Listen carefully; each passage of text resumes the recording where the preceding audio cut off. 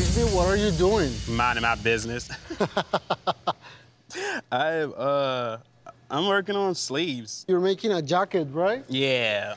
Papito, I give you 2 hours of my time if you don't ask me no more questions. All right, deal. Good. Right, you taking my time. What you working on, Papito? I'm making a Narnia. None of my business? Narnia business. Ooh, bitch.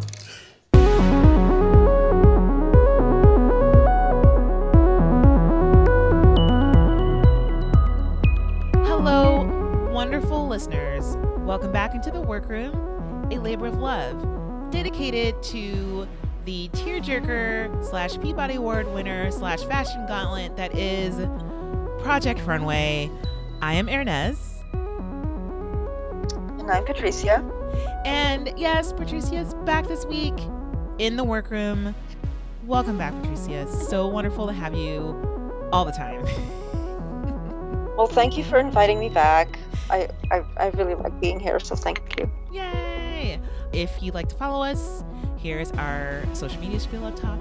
Follow us on Facebook.com/The Workroom and on Instagram at The Workroom Podcast. And of course, on Facebook is where we drop our episodes and we put up the cheat sheet. And of course, you can leave us messages and slide into our DMs on either platform. And again, to remind you all, I've been live tweeting the episodes, and it was so much fun to live tweet the last episode, which is and I figured it out. It is the penultimate episode. I know that Nayland and I sort of had a back and forth where, of course, I think Nayland understood this better than I did, that this is not the last episode, not a two-parter, but is officially the last challenge before Fashion Week. And so I will also be live tweeting the finale. So join me there on Thursday, 9:00 Eastern time on the hashtag Project Runway or the hashtag The Workroom Podcast. So yeah, it's been fun. All right, so let's get into it.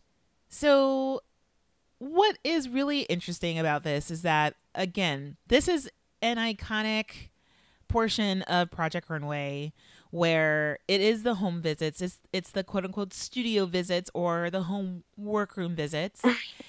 And I think this is another moment where we get to see how different this is from Lifetime, because we meet Christian just on the streets of Santa Fe. He walked there from New York City.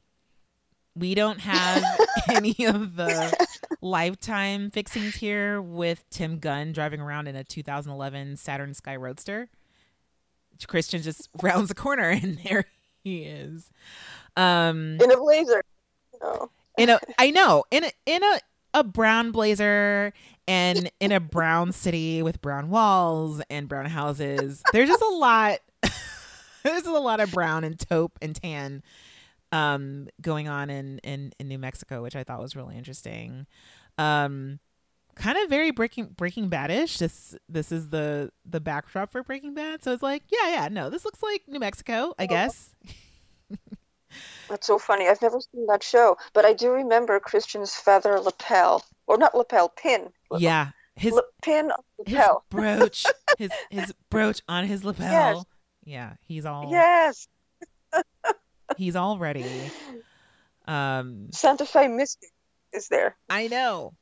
I mean, and it's like, you think he dressed up for Santa Fe? He's like, you know what? I'm going to match the background. I want to color coordinate with what's going on over here. I'm getting like a brown vibe.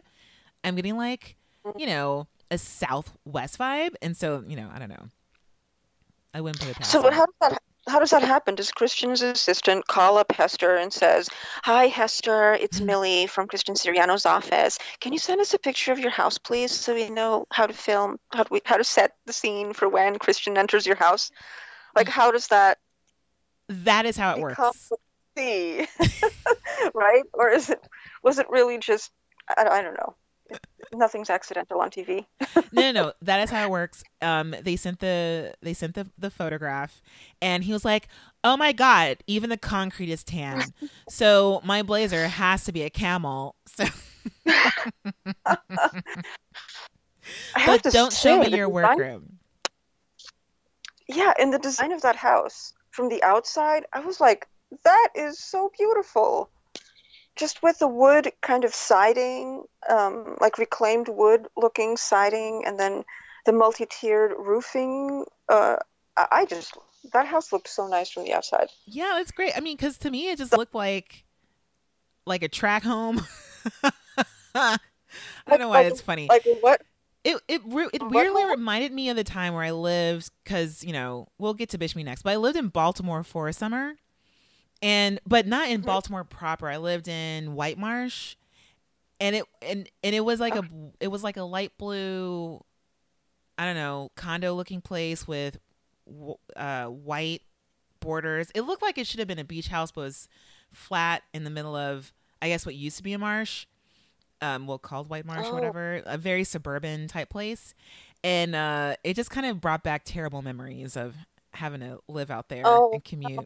Baltimore is great, but White Marsh is, I'm sorry if you live in White Marsh, listeners, but this is back in the early aughts when it was first being developed, and there's a lot of new stuff going up, so it looked super new. I mean, and her house to me looked just like that, and it's, I can imagine that Santa Fe is also a place that's, being that's on the cusp of like development and population growth and stuff like that. But I thought was really wonderful about it is how everything outside was so brown, and but I think I love how you like that. It was a very interesting look, because I just overlooked everything that was beautiful about it. Oh.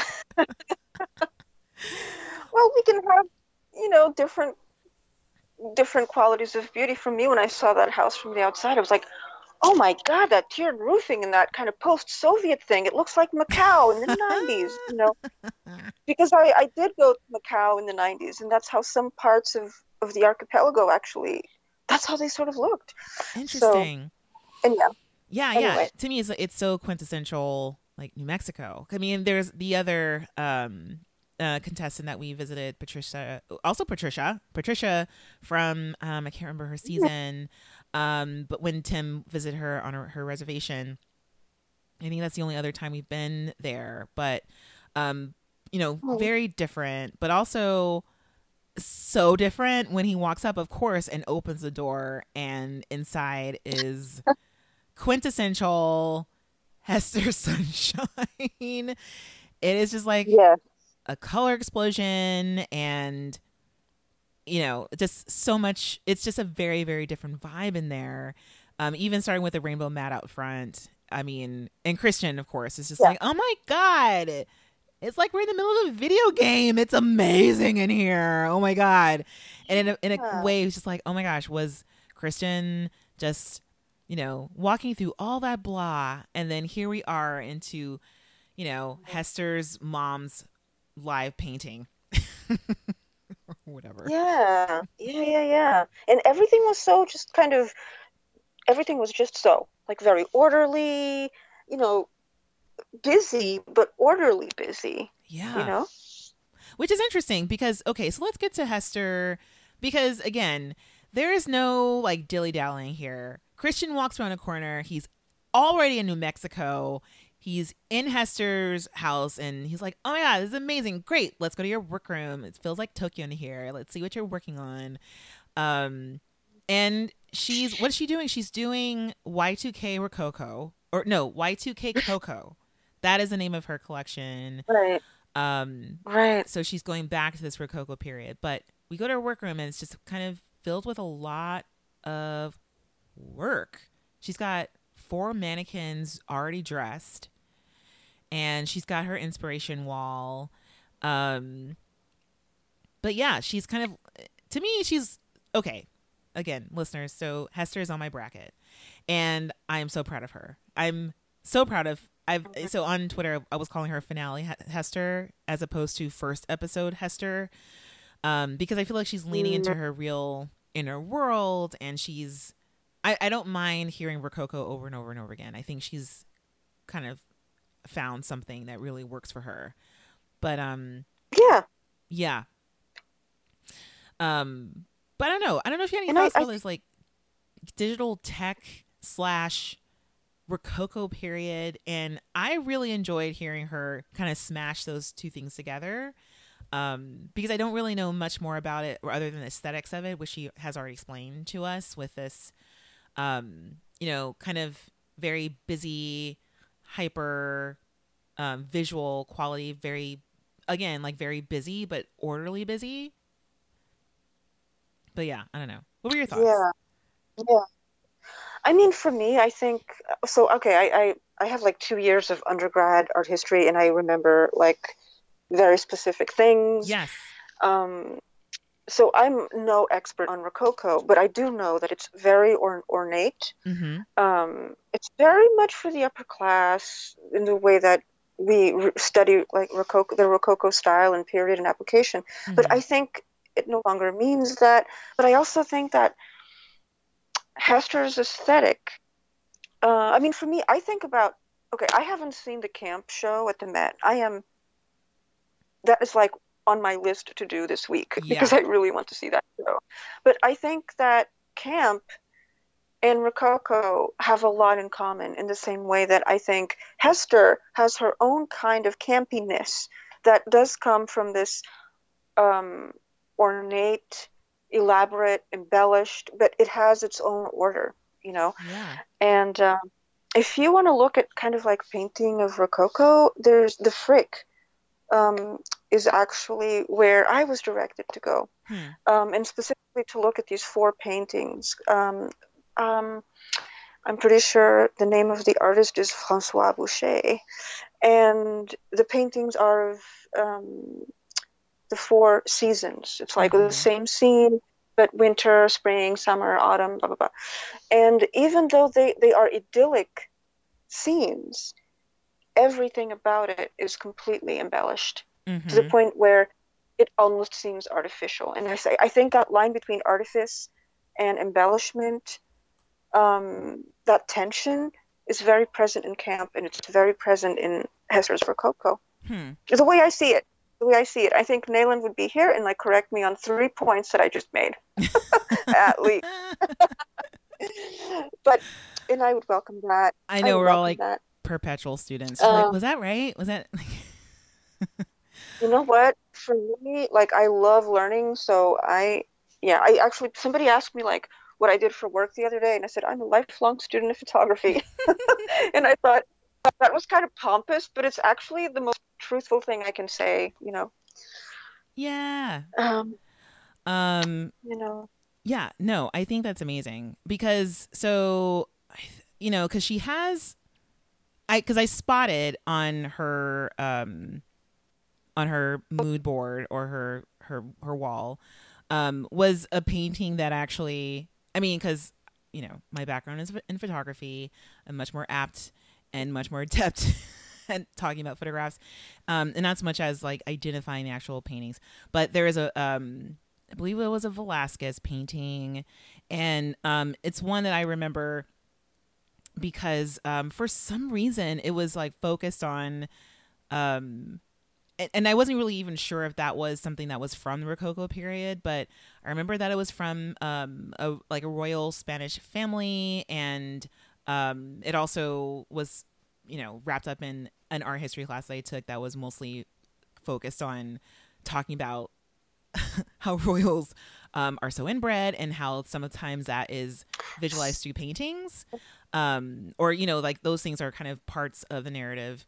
And so, but I looked at it, I was like, oh yeah, I know that. At least I know that painting or that part of art history that she's referencing, but not really particularly sure if it was Rococo. But very fascinated that was on her mood board, wrapped up in like matrix code from the 90s or whatever, and just a bunch of other stuff, and these weird angelic type paintings that she's manipulating digitally for her clothes.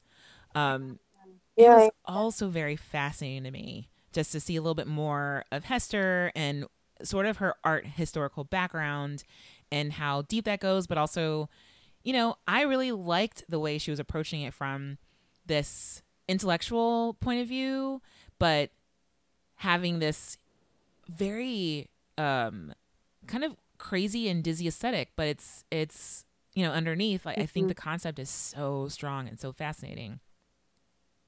Yeah, I do too. And I Yeah. think she has such a strong kind of sense of what she wants to produce. Mm-hmm. You know, so I think that it's really wonderful to see the mood board. It's really wonderful to see the collection progress. I actually thought it was really exciting. This is actually the most exciting part of the whole season for me. Yeah. A lot of the time, Yeah. Same. you know, to see how they work and where they work and all the little things that are behind the vision.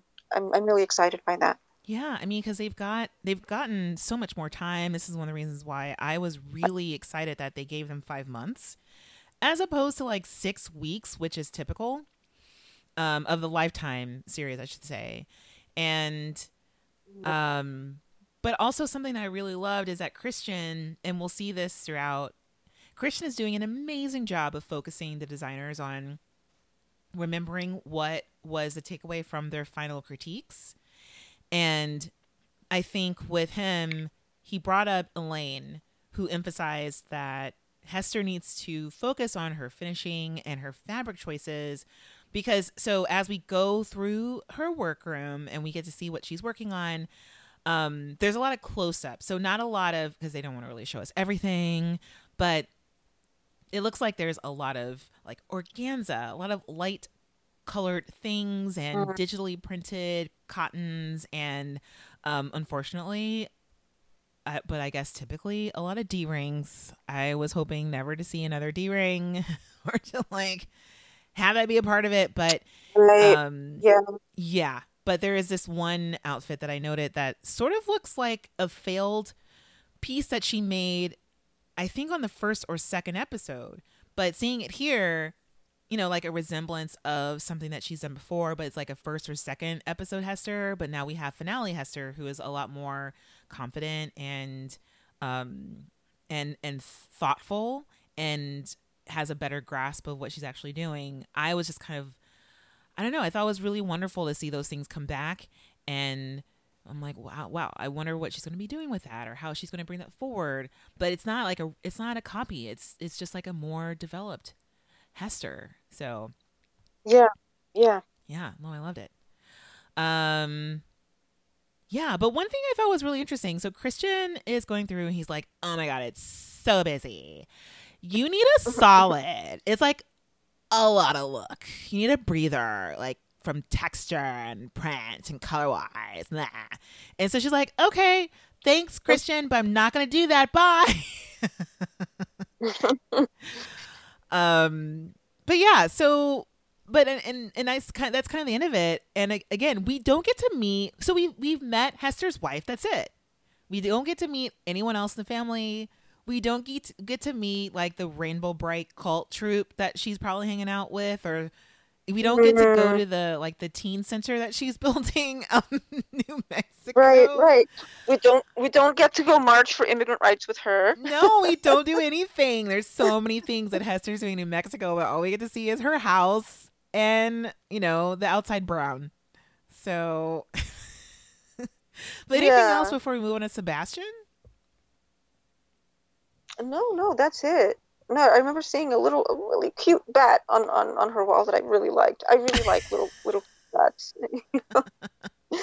So no, that's all I was have it a to say about Rococo Hester. bat, Love or that design. I don't know what that was. Like, No, but you know what? When you were just while we were talking, I pulled up the episode and I looked at the mood board. I don't think that's Velasquez, but I don't know who that painting is. oh yeah, I want to know. I think it definitely is.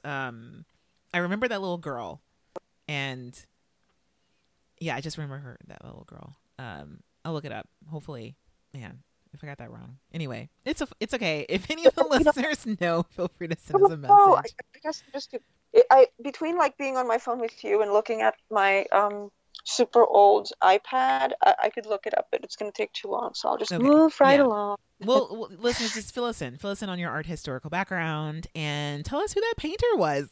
Thank you. Okay. All right, so let's go to Fort Lauderdale, aka the Gay Island. So we're down there with Sebastian. And so Christian, who I have to say is getting a lot of talking heads, and this is one of the things that he was so good at on his season of Project Runway, and I've missed it. I didn't know how much I needed a Christian interview time until they started doing this for this episode. It's like I would love like a little talking head from Christian every episode. Yeah, it's good. Yeah. So we get to know that Christian's like, I used to come here all the time. Like, I love it. It's great. Fort Lauderdale is great. Oh my God. It's like Fire Island, but it's not. So he goes, meets up with Sebastian, and we get to meet Sebastian's husband, Matthew. And Seems really sweet. yes, it's so sweet. But yeah, I totally forgot that he was married, even though we did have that whole scenario where he talked about missing his family and having to be here because he can't leave the country because he's married, and how immigration works for a while. I totally forgot. Yeah. That Sebastian's taken.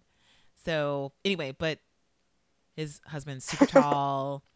Sounds like he grew up in the middle of a cornfield and a field of potatoes. Has one of those gosh darn G. Willikers singing voices up there. He's just really sweet and adorable.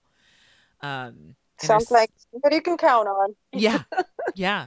I mean, and Sebastian talks about that. Like, kind of how, he wouldn't be able to get this far if it hadn't been for his angel. Oh, wait, no, that's what Matthew calls Sebastian. Matthew calls Sebastian his angel. Oh, okay. That cracked me up.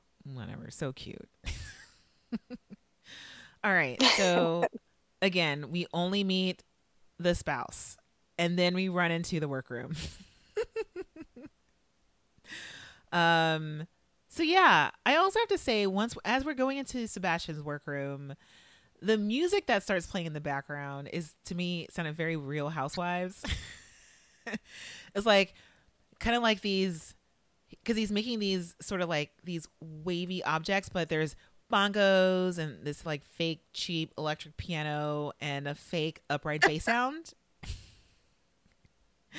And Christian is kind of like, oh my God, you've made so much. And there is a lot. It's a very ordered and well just set up workroom. It's so, I don't know, it's very formal to me.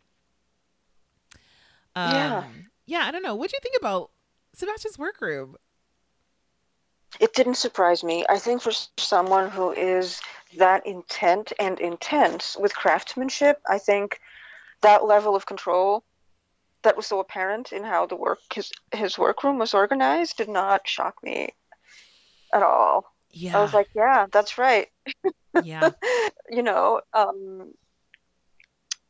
And I liked it. I liked seeing all the sketches. There was a little quick pan of the sketches that Sebastian's been working on. I really liked looking at those. Yeah. And they were really very vivid sketches, and he has like cutouts of photographs that he's taken, and everything is sort of lined up. Sort of reminds me, if you remember, and also if listeners remember, the very first season of Project Runway with Jay McCarroll. It was I thought about that, like walking into Jay McCarroll's workroom and everything was lined up and was color coordinated. And the only reason why it was kind of shocking is because Jay is crazy. And then you go to his, he lives in like Pennsyltucky, and basically it's just in the middle of nowhere in Pennsylvania, and his workroom is immaculate. And walking to Sebastian, it is not super surprising, but still so impressive and very professional. And he's done a lot of work, but he's also kind of done this thing that I really don't quite understand. But we figure out later that it's leather, and he's made these like leather Mm. interlocking chains, and he's made it into a textile. And we find out also that his dad is also like a master leather worker who has helped him make his Yes. belts. I was like, holy shit, this is just Sebastian. I don't know. I just feel like Sebastian is a whole entire package. And since Sebastian is not on my bracket and Sebastian's on Nayland's bracket, Nayland has two people in this, in his finale 4. And I was like, shit. Just Sebastian's just kind of working it. It's this. I'm scared for my bracket. But yeah, so let's get into Christian's critique of what's going on, and we get from Sebastian that his inspiration comes from indigenous baskets and other textile techniques that are native to Colombia, and he's making a lot of these interlocking textiles because they approximate palm trees. And we look around and Christian's like, oh my gosh, this is amazing, but you're looking like a tryhard right now. And he's like, it's so sophisticated, but it's a lot. So yeah. I think Christian was right. Some of those pieces were overworked. Mm-hmm. And I think that it was a good thing for Sebastian to hear. Yeah, and I think a part of that overworking comes from something that Christian also brings up, where he reminds him of Nina's parting words, where, to help him, he needs to focus in on who he's designing for, who the woman is, Yeah. and not necessarily that it has to be one particular woman, but I think for Sebastian, it's helpful to think about just a series of decisions, like a person looking into their closet and what are they wearing from night to day, and something that's typical, because he's someone who has a problem of being able to do so much and being able to do a lot. He's just a master worker or a master crafter. I don't know. His craftsmanship is amazing. Yeah. But on top of it, he's very creative and able to make beautiful clothes, because I think he's got this elevated sense of taste. And I think it's interesting to see what could possibly happen if you're not really able to, or you haven't gotten to the point where you're able to kind of hone in your skill and your taste level, which is so supremely high, into like a very cohesive concept. Yeah. And also, I think Sebastian is a highly attentive person to movement. And of course, as he has demonstrated throughout the season, exceptional control over material. When I saw some of those overworked details, for example, there was a beautiful color orange, like this kind of autumn orange. I don't know how to describe it. A post-coral orange. I don't know. And it's a 22nd century orange. Sorry. Let's go. No. I actually really like that color. I'm very partial to orange and jacket. But. So in the jacket, there were all these zippers, and I thought, inspired by baskets. I wonder if those zippers are actually functional. Like if we can slip like a phone in there, a wallet, a small wallet in there, and maybe a chapstick, and then we're done. Gosh. We can throw that on all day and then just kind of move from thing to thing without having to carry a lot of stuff. Oh my right? God. So I had a lot of questions about the functionality of those garments in relationship to the inspiration. So I was actually really excited about that. I wanted to know more about all these details and figuring out, okay, they seem overworked, but are they? Like, and again, I think I don't think Sebastian, because he has a little bit of a failure complex, because he has had a design store, and it did not go well the first time around, or maybe even the second time around. So he's here with all this incredible craft, but also like, oh my goodness, like I think he has not yet I mean, it's funny for me to say this, but he has not yet learned how to plan for his own success. He's just sort of kind of reacting to his skill, reacting to what he can do. And so that's why I was so excited to see him have that interaction with Christian. Is like, and I wish Christian would do that a little bit more. Is sort of when Sebastian says things like, "Oh, I don't know who my woman is. I don't know this or that. I don't know what my story is. I make clothes. I don't make a story. The clothes speak for themselves." I wish that Christian could kind of gear the mentor role towards, okay, so where do you see yourself going, right? Because if you don't know you may not know exactly who your woman is, but where do you see yourself going in like 10 seasons from now, right? So how can you plan for your own success 10 seasons from now? Yeah. I think that might be helpful.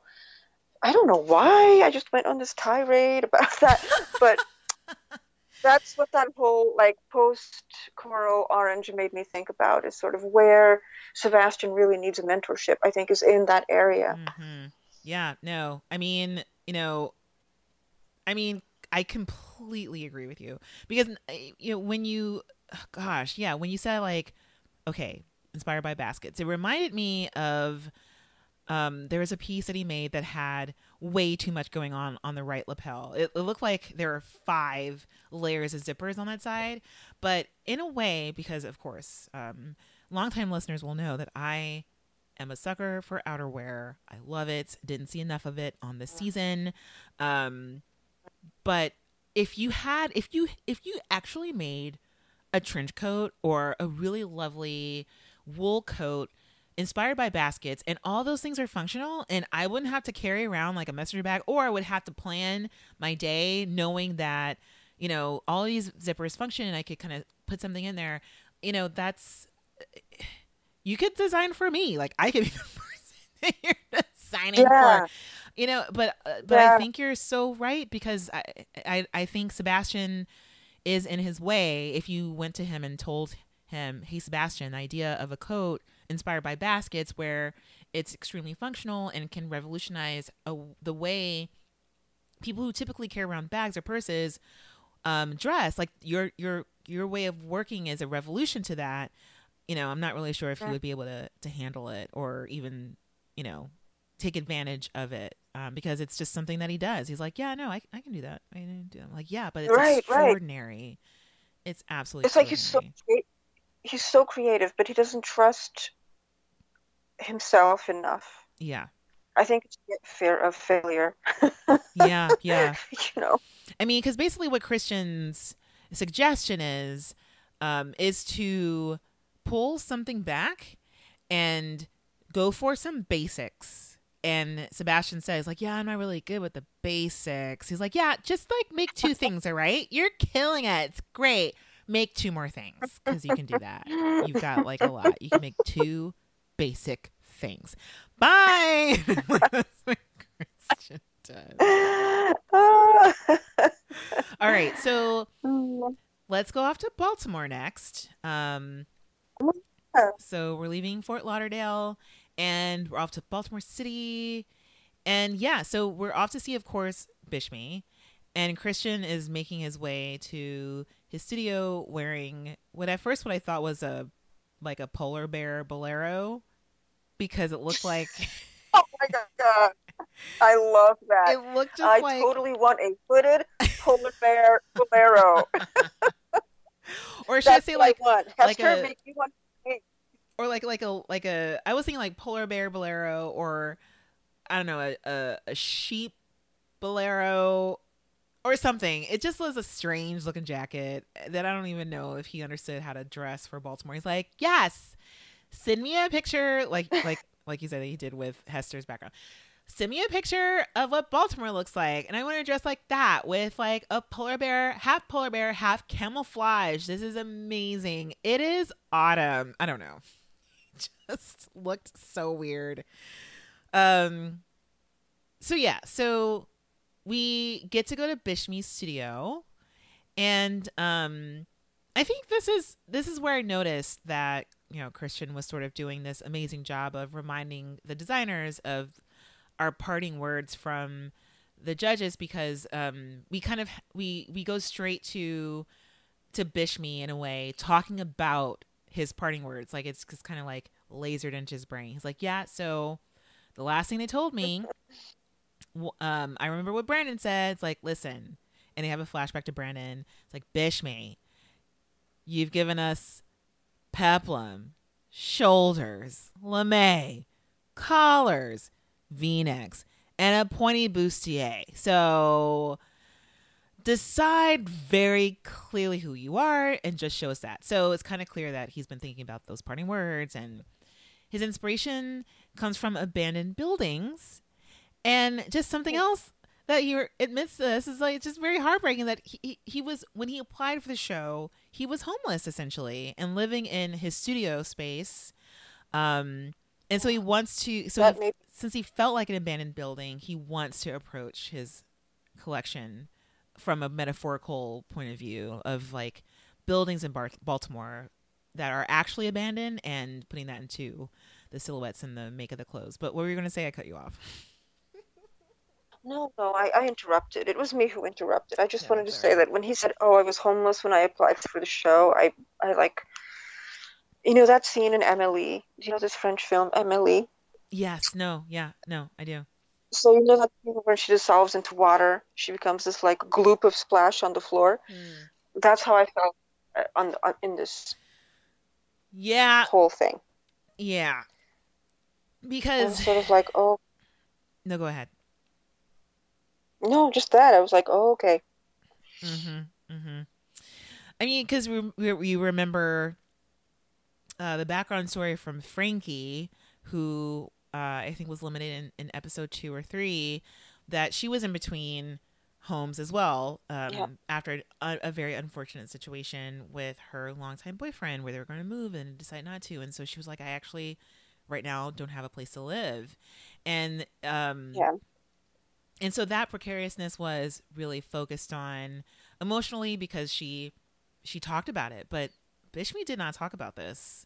And I'm pretty sure if he had, they definitely would have cut that in to the other episodes of the show. It was a very, it really broke my heart to hear that. So, And I think the mood board, I think he's looking at sort of like colors and textures and shapes and color palette and all these things that I think that the mood board, for us to look at it and take it at face value, isn't helpful. I'm not saying you're doing that. I'm just saying, like, that's how I was looking at that mood board. That I think he's seeing more than we can see into it, because his collection has a lot of those, like, colors and shapes. They're not literal, even though the pictures look so literal. They're like street shots, like, that I kind of liked, but just street shots, kind of ethnography, urban ethnography kind of shots. And the collection is like orange sparkles and, like fringy, sparkly, beautiful things, Yeah, no, I think that's a great point. I mean, because he points out, and we have to emphasize here that the standout thing about his collection is that he has 1.5 things done. Maybe. I know. Maybe one full outfit, but not that much. And and I think what was interesting here is that Christian's looking over the mood board and going back and forth, and Bishme does point out that on one of the pieces that he's like, yeah, so I've kind of quilted this or patched it together to resemble bricks, and there's a bunch of brick buildings on his mood board, kind of pieced together with a lot of these other sketches that he has. And I really got swept away in his explanation of things, where I was just like, oh my gosh, that's really, really nice. And look at that. There's like a blouse there that's got a lot of details, a lot of finishing done on it. And I totally just kind of forgot that there was only like 2 things. because they're like, oh my gosh, what I see here is so interesting. Yeah. And kind of a wonderful interpretation of all that. But here we have Christians like, oh my God. Okay. So What's next? What are you doing tomorrow? Yeah. So like, okay. I mean, look at this rack. There's just fabric here.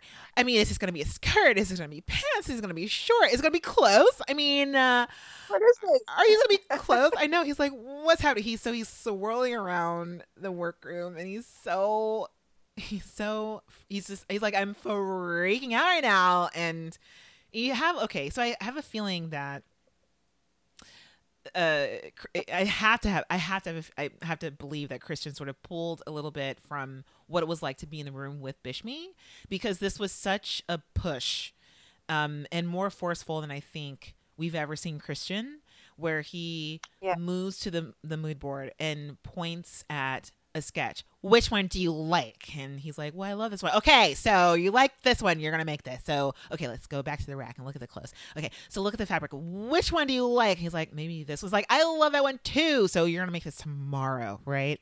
Because I have a feeling that he sensed that Bishme was in sort of a rut. Not just because there is a little done, because we have had visits. Of course, this is Christian's first season doing that. And, you know, where Tim has shown up and like, oh my God. First of all, we can go all the way back to Nayland's favorite, Erin's season, the season that she won. If you remember, Patricia, so Erin was the recent graduate from, oh gosh, she went to a school in Massachusetts, in Boston. And when Tim showed up a week before Fashion Week, she had nothing done. And she looked him straight in the face and was like, I got it. I know what I'm doing. I'm all right. And Tim was like, are you sure? She's like, yeah, I got it. I'm good. And she was fine. But I think with here, there was something up with Bishme, and Christian was like, okay, let me handhold you through the next step, and let's just get you going. Let's just get you going. So that's my long rant about that. I thought that was a good thing to do. Yeah. Yeah, sometimes you kind of need that. Sometimes you really need someone who can just sort of work you through, and who also at the same time can talk to you in a way where they know what will work. And I feel like I've definitely been there. Yeah, or just to like remind someone like, okay, all this is decisions. What's the decision? What's the next decision? And the next one, and the next, like breaking it down into steps in the shape of decisions. So I thought that was like a good little, to me, I saw it as a pep talk. Yeah. But, yeah, definitely. Like, a Siriano pep talk, an anxiety-laden pep talk. Mm-hmm. Yeah, a very buzzy. I think that's a really good way of thinking about that. I remember one time where I was forced to make a bunch of decisions, and it was like, looking back, it wasn't that. No, it was actually a big deal. But I really did need to be shoved into making a choice. I mean, at the end of it, I had a gigantic migraine, but it was definitely needed. But also really tough. So I really felt for Bishme during this check-in here. So yeah.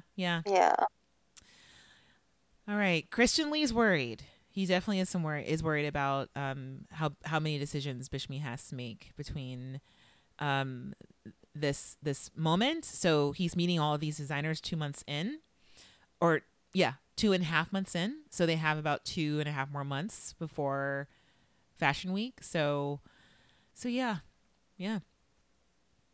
All right. So it's off to Garo. Mm-hmm. We're going to the Bee Cabin upstate. The inspiration for Save the Bees is Garo's little, hideaway up in Phoenicia, New York. I was like, oh, so great, so lucky. I mean, I love upstate, and I'm upset at Garo because I'm jealous that he has this. It's great. It's a beautiful cabin-looking thing. It is beautiful up there. Also, I think it's really funny how many, I like just how upstate cities are named, because there's also there's like a Rome up there and some other, I think there's like Athena. I don't know. Just upstate New York really likes its, old world, like Roman and biblical time names of these places. There's probably like Assyria up there, where Khan's in the background being like, of course you would name it because, where the Euphrates and, Zenobia are, blah, blah, blah. I don't know. Just the names of places upstate just kind of blow my mind. Anyway, so yeah, go ahead. There's a Troy. There's a Troy. There's a Syracuse. You're not wrong. No, yeah. Absolutely not. Yeah, there's Troy. Come on. Like, who do you think you are, New York? Anyway, I think it's really wonderful. So Christian walks from New York City to Phoenicia. He's always on foot. And it's a little bit country for him. He's like, I really thought that I would just kind of hop in a cab and go downtown to where Garo is. But, okay, this is nice. We're up here. This is actually kind of like peaceful. We're outside. This is all outside. So anyway, so we get to where Garo lives. And again, we get to meet Garo's partner, Dawn. Again, very briefly. Yeah. And that's it. We go to Garo's workroom. So again, no family. We're not meeting any other significant others. Oh, and that's another thing that's interesting about Bishmi is that Bishmi, I think, is the only person who we don't meet who has like someone else, which is another thing that really stood out to me with Bishmi's visit. It was just Bishmi and Christian. Anyway, so yeah. Any thoughts about this part with Garo up in Phoenicia? No. I mean, I was sort of like, well, can we talk about Garo's mood board?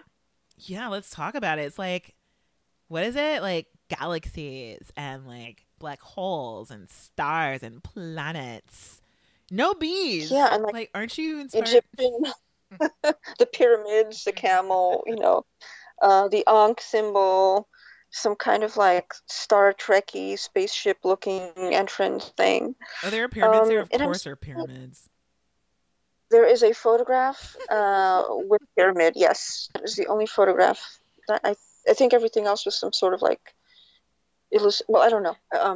That's the one that stood out to me the most. Okay. Yeah, but yes, lots of space. And I'm sort of thinking, okay, so you had enormous success with your space capsule a couple of episodes ago, but you can't base a whole collection off of something that worked for one challenge, and you are Garo. I think he knows what his actual challenge is to sort of tone down the sort of theatrics, right? Work up, let his craftsmanship show through and make something cohesive. That's his challenge. Yes. But he's sort of like focusing on one challenge, not everything that has been said over the course of all the challenges, it seemed. Yeah, I totally agree because again, we get a flashback, via Christian to his parting words, but this time it's from Carly, and she was like, "You have amazing ideas." I think I made Carly and Christian sound just like, so I have to change it for Carly. And she goes, "You have amazing ideas. You think in another galaxy. And so she said more things, but then I feel like Garo's mind just snapped and was like, oh, I am from another galaxy. That will be my collection. Because she said that word. He was like, I like galaxies. Like, I kind of did something that was from another place and time, like the Jetsons. Okay, she likes that. I think I'm just going to keep going there. Yeah, so I think you're right. And also sort of like on top of like, making something cohesive, I think the problem with him is that it's opposite of Bishmi. He's made too many pieces. Like, of all the people who maybe should have waited for a little bit of a correction, it could have been Garo. I mean, it would never have been Garo. He's not going to do that, but he would have benefited the most from that. Because Christian's like, yeah, there's just every piece looks very different from each other. Yeah. So I don't know. Yeah. And also, you have to be really careful because Christian calls out that his issue is making wearable pieces. Again, Nina Right. and Elaine have, I think, the biggest problems with him out of everybody, where they think that he's too costume and also not sophisticated enough. And Nina, again, it's just like, again, you're only here technically because you can sew. Yeah. I feel Yeah. like, so yeah. Yeah. Yeah. And I think there's nothing wrong with making costumey. Like, that is a market. That is a valid thing. If he's good at it, he's Right. good at it. But obviously he's here because he wants to transcend what he's already good at. I yeah. think. Oh, that's interesting right? that you would say that because I don't think so. I don't think he's trying No, to transcend anything. So here's the thing. I think he wants to. Excuse me. Pardon me. So adorable. I think he wants to. Sorry. I think he wants to, but I think he is struggling with how. And I think he's struggling with kind of how to adapt what he knows how to do towards what he wants to do. Which is why he tends to sort of do, and again, he's very stuck on what he thinks is his signature. What did he call it? A signature piece where everything has to have a corset. Yeah. That's fine. But I think a signature style is so much more than one thing redone over and over. So I think he's kind of stuck on that. Yeah. So I think he wants to, but he doesn't realize maybe how stuck he is. At the same time, if Madonna and Lady Gaga wear his corsets, why would he not do them? Right? If that's his, if that's his bread and butter for the bees, why would he, throw that out of the apiary? No. Sorry. I know. Yeah. And it's because I think in a way he's had the opposite of Sebastian. I think of him as kind of like an alter Sebastian where, I think again, like your amazing point of Sebastian having this failure complex.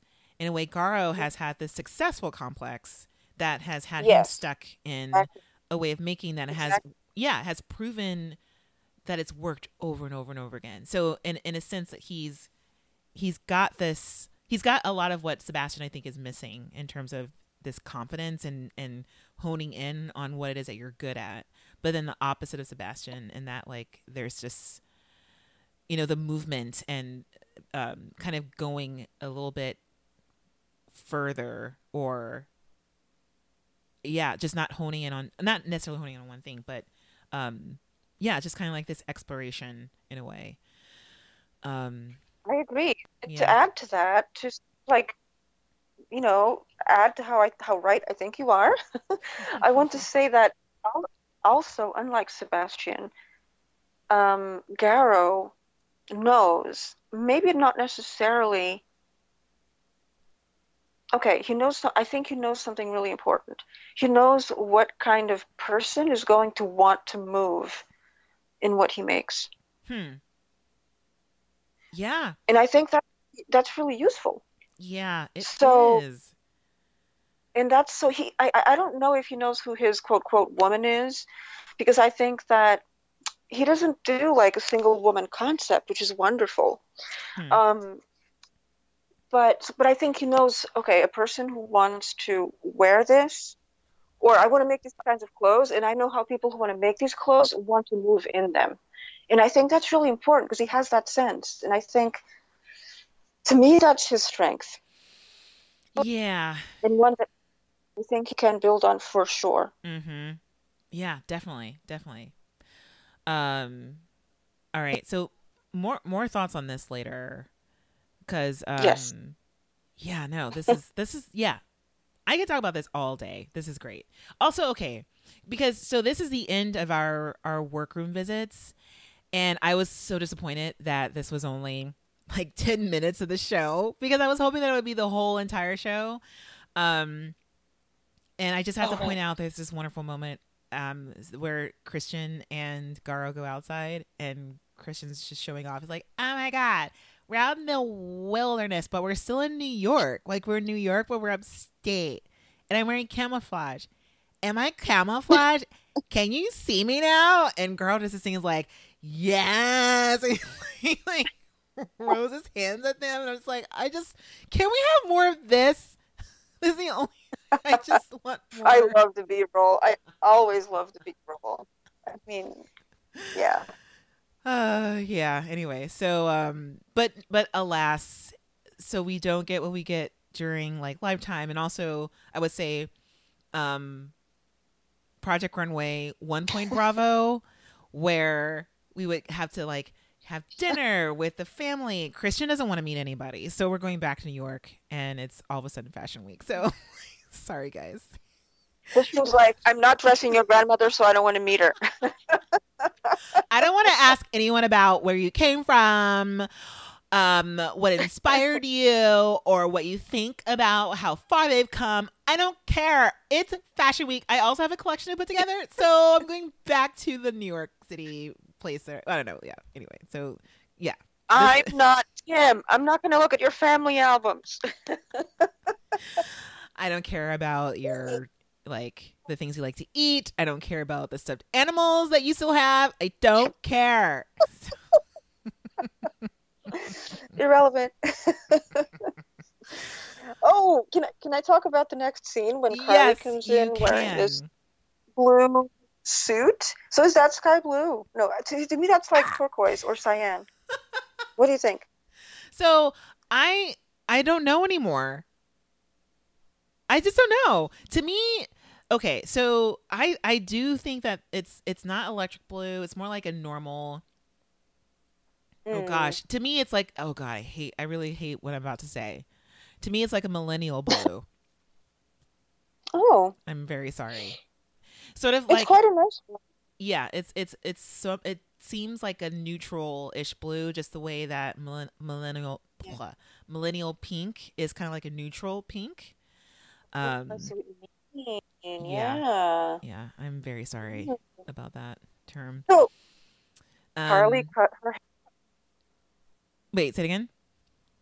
Carly cut her hair. Yeah. I mean, and it's and I have to say that so Carly comes in to the workroom just as like the designers are coming back, and I actually don't know where they are anymore. So I don't think they're at the Navy Yard, but they're definitely in Brooklyn, and all their stuff is already there. But also, again, I call them the Fantastic Four, and listeners, you'll see how this looks on the cheat sheet. I have to say there's a moment where Hester's pulling out her stuff, and then Sebastian, aka now kid brother Sebastian, and little baby Bishme go over there, and they bother her, and she's like, "Get away from me! Stop looking at my clothes! Like, leave me alone!" It just feels like a family of siblings. It's just wonderful. Yeah. Anyway, it is absolutely wonderful. Yeah. And I also have to point out that as Carly comes in her millennial blue suit, Garo is like putting something that looks like what I would maybe consider is like a galactic swamp monster on his mannequin. It is the ugliest thing I've ever seen.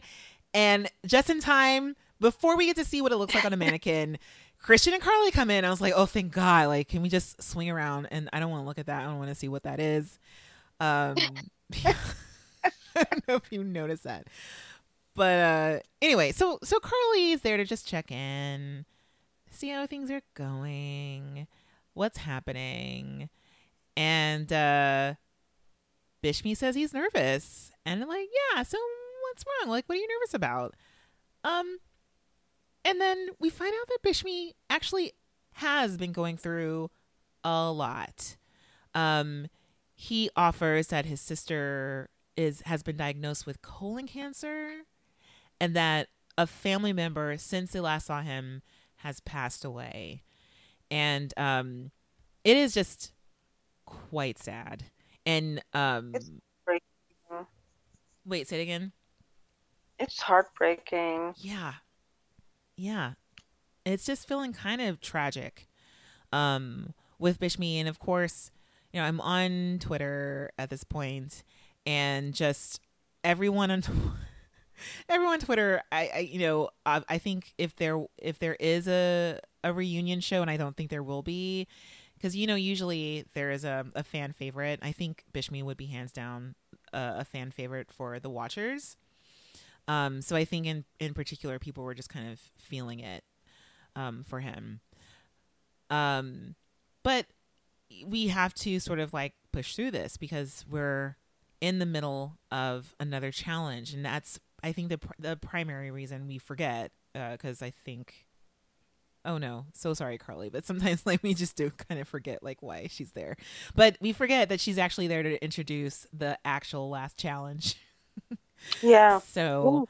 she's like, yeah, so Bishme, so sorry, and so sorry to hear about your family.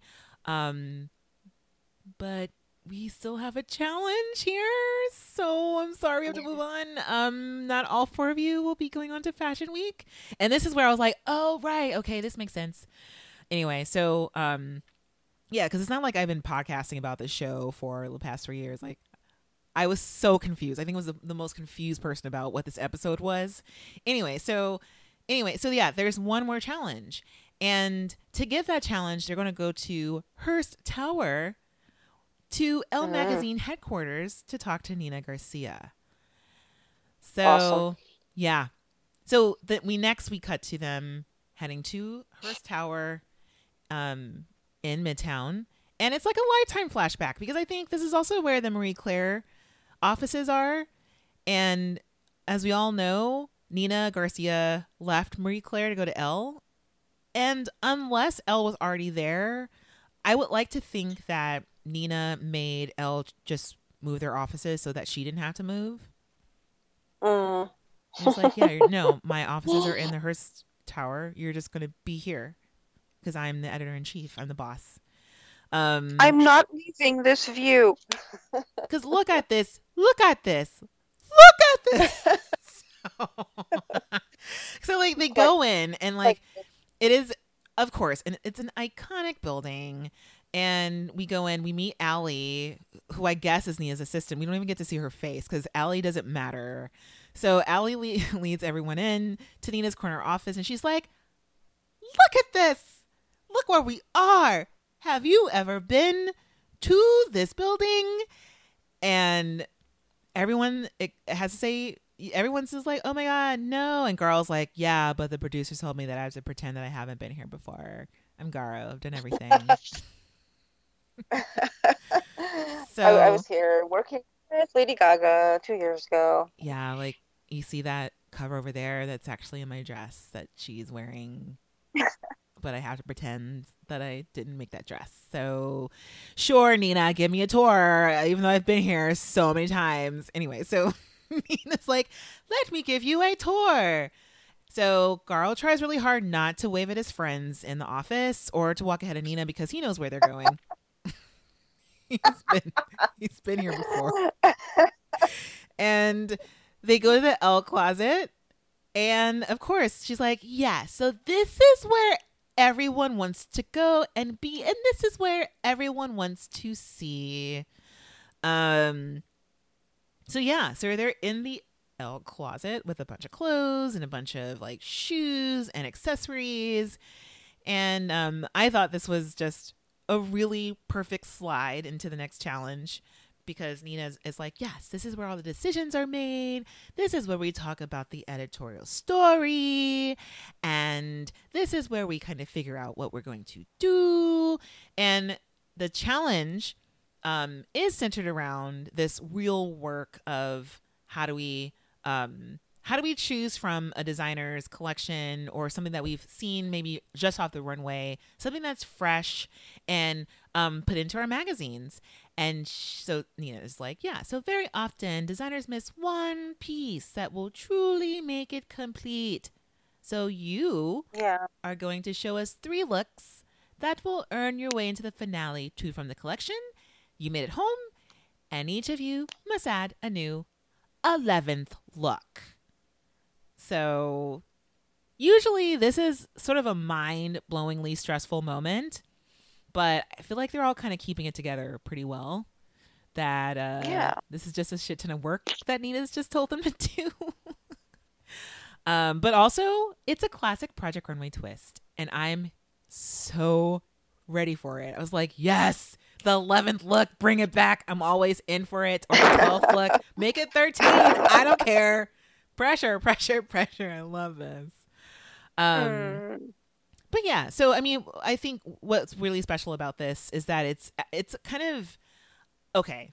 You would know this more than I would, I think. I don't know if this is like a real world situation, but Nina is actually going to help them figure out what that 11th look is going to be. So they don't get to choose. Nina's going to tell them what to make. It's a great challenge. It's a great challenge. Like, you have this expert looking at the existing collection that they've been working on for 3 months. No, 4 months. I forget. 5 months. 5 months. 5 months. Okay. Yeah. So she looks at the collection they have produced in the last 5 months, and she sees, okay, here's something that will help it and will make it stronger. So I think it's a great challenge to have someone with her eye give that kind of I don't want to say mentorship because it is a serious upgrade in terms of feedback. Oh yeah. I mean, and let's get into it because I feel like it really is Nina time. And I was just so excited for this because she is laser focused, and we all know that she's the toughest judge. She's the veteran.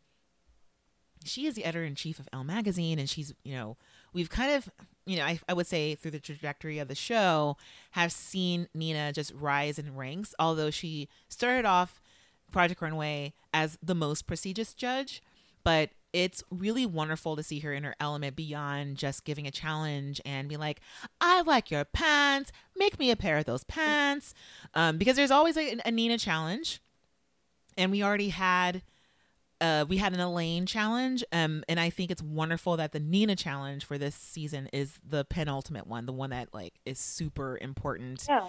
And that actually is like probably like an editor's dream to be able to like, take a fledgling designer or someone who is, not, or I would say not even like emerging, but someone who is about to step onto a stage that means a lot, and perhaps they come with not as much experience and just kind of like, hey, give me the reins and I'm gonna guide you a little bit here.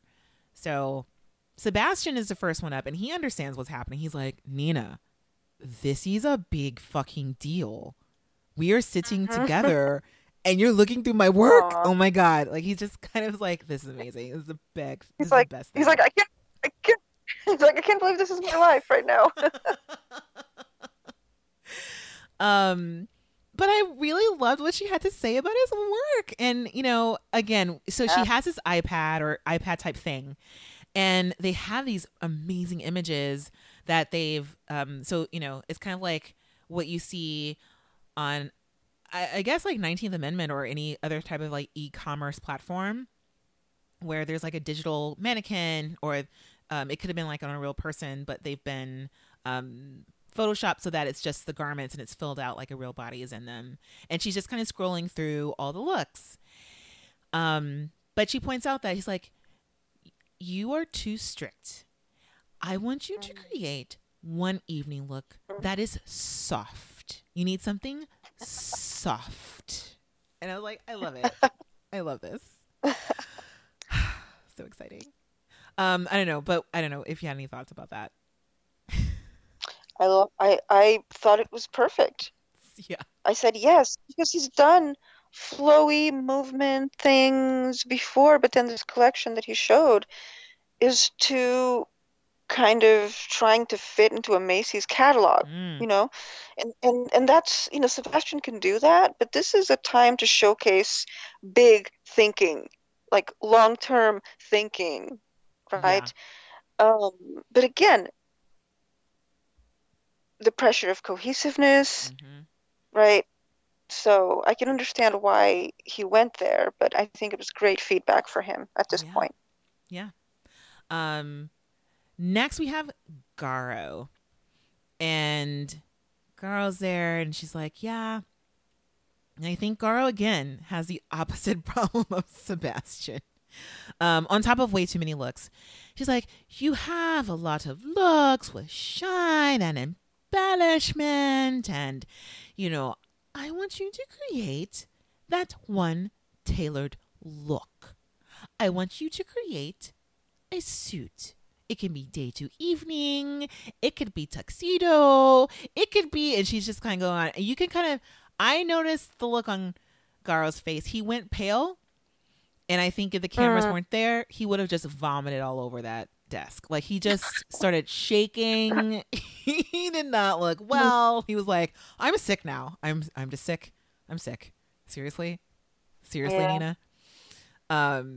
And in my notes I wrote, Nina is trying to eliminate Garo. But I don't think so. I think but I do think that he was having the opposite issue with Sebastian. Just like kind of too soft. Yes. Too soft. And maybe Yeah. could it be like not enough corsetry? I don't know. Yeah.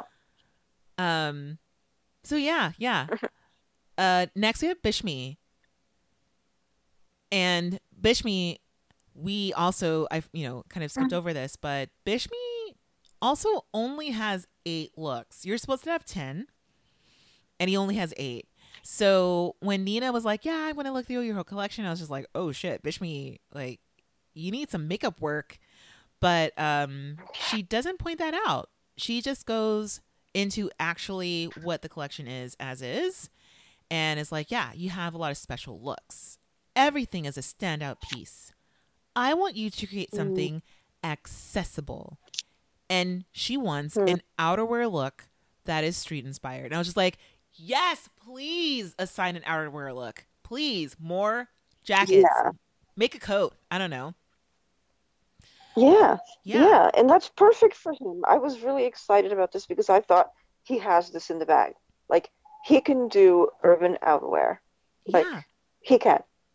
And she even pointed to the challenge that he won, the Dapper Dan challenge. It was like, make something like that. So, Yeah. next we have Hester time. And Hester opens up with her artist statements and is like, if I hadn't said already, my collection is called Y2K Coco or Fiber Evolution. I'm just like, what? Are you like, Fiber Evolution, it's Y2K Coco, and she's, I love her play on words though. But also Nina is just like, okay, you have to create something devoid of prints and embellishments. And then Hester goes full Hester and tries to maneuver around. She pulls a baby face. She pulls some mind trickery. And I'm just like, listen, Nina is the fashion Jedi. There is no way that you're negotiating with the master and she sees right through you. Come on, Hester. I mean, I don't even know the series. This could be bonkers, but I think that Nina is fashion Yoda, right? The sort of all-wise. Okay. And because Yoda is a Jedi, but he's like a master Jedi. Oh, okay. So okay, yes, so I don't even know that. Still counts, but I do think that Yoda is more apropos for Nina. Nina is the fashion Yoda. Let's go there. But still, Hester's sitting there like, can I do color block? No, you cannot do color block. And she's even cheesing. She's like, ting, I can do color block, right? Ting. And Nina's like, Cutesy. what are you doing? No. Look at my smile. No, Look at my glasses. Aren't they colorful? I am so cute. I have pigtails. Yep. Look at my face. The cutesy filter will not save you in this. And she's like, can I just do it? And Nina's like, good luck. Thank you. Have fun following my directions. Bye. She pulls a Christian. She's like, goodbye, Next. Hester. All right. So now it's time for sketch. So yeah, so they're sketching now, and this is I just want to point this out because Garl says something that I've never heard him say before. So apparently Garl likes to combine 3 eras into one.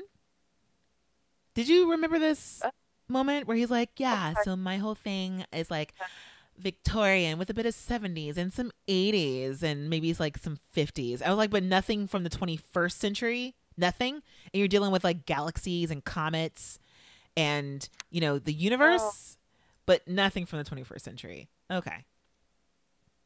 Which is fine. Yeah. He's only looking at space up until the photograph Earth Rising. After that, he's not interested. Before that photograph, Yeah. he's into it. After that photograph, no more. He's like, remember when we landed on the moon? It stopped there. That's it. I'm like, okay, great. So no Hubble telescopes, like no Voyager, no trips to Mercury, no trips to. We just had a thing like that crashed into Jupiter. You want to talk about that? We had another thing that crashed into Saturn. We know a lot about Saturn right now. No? Okay.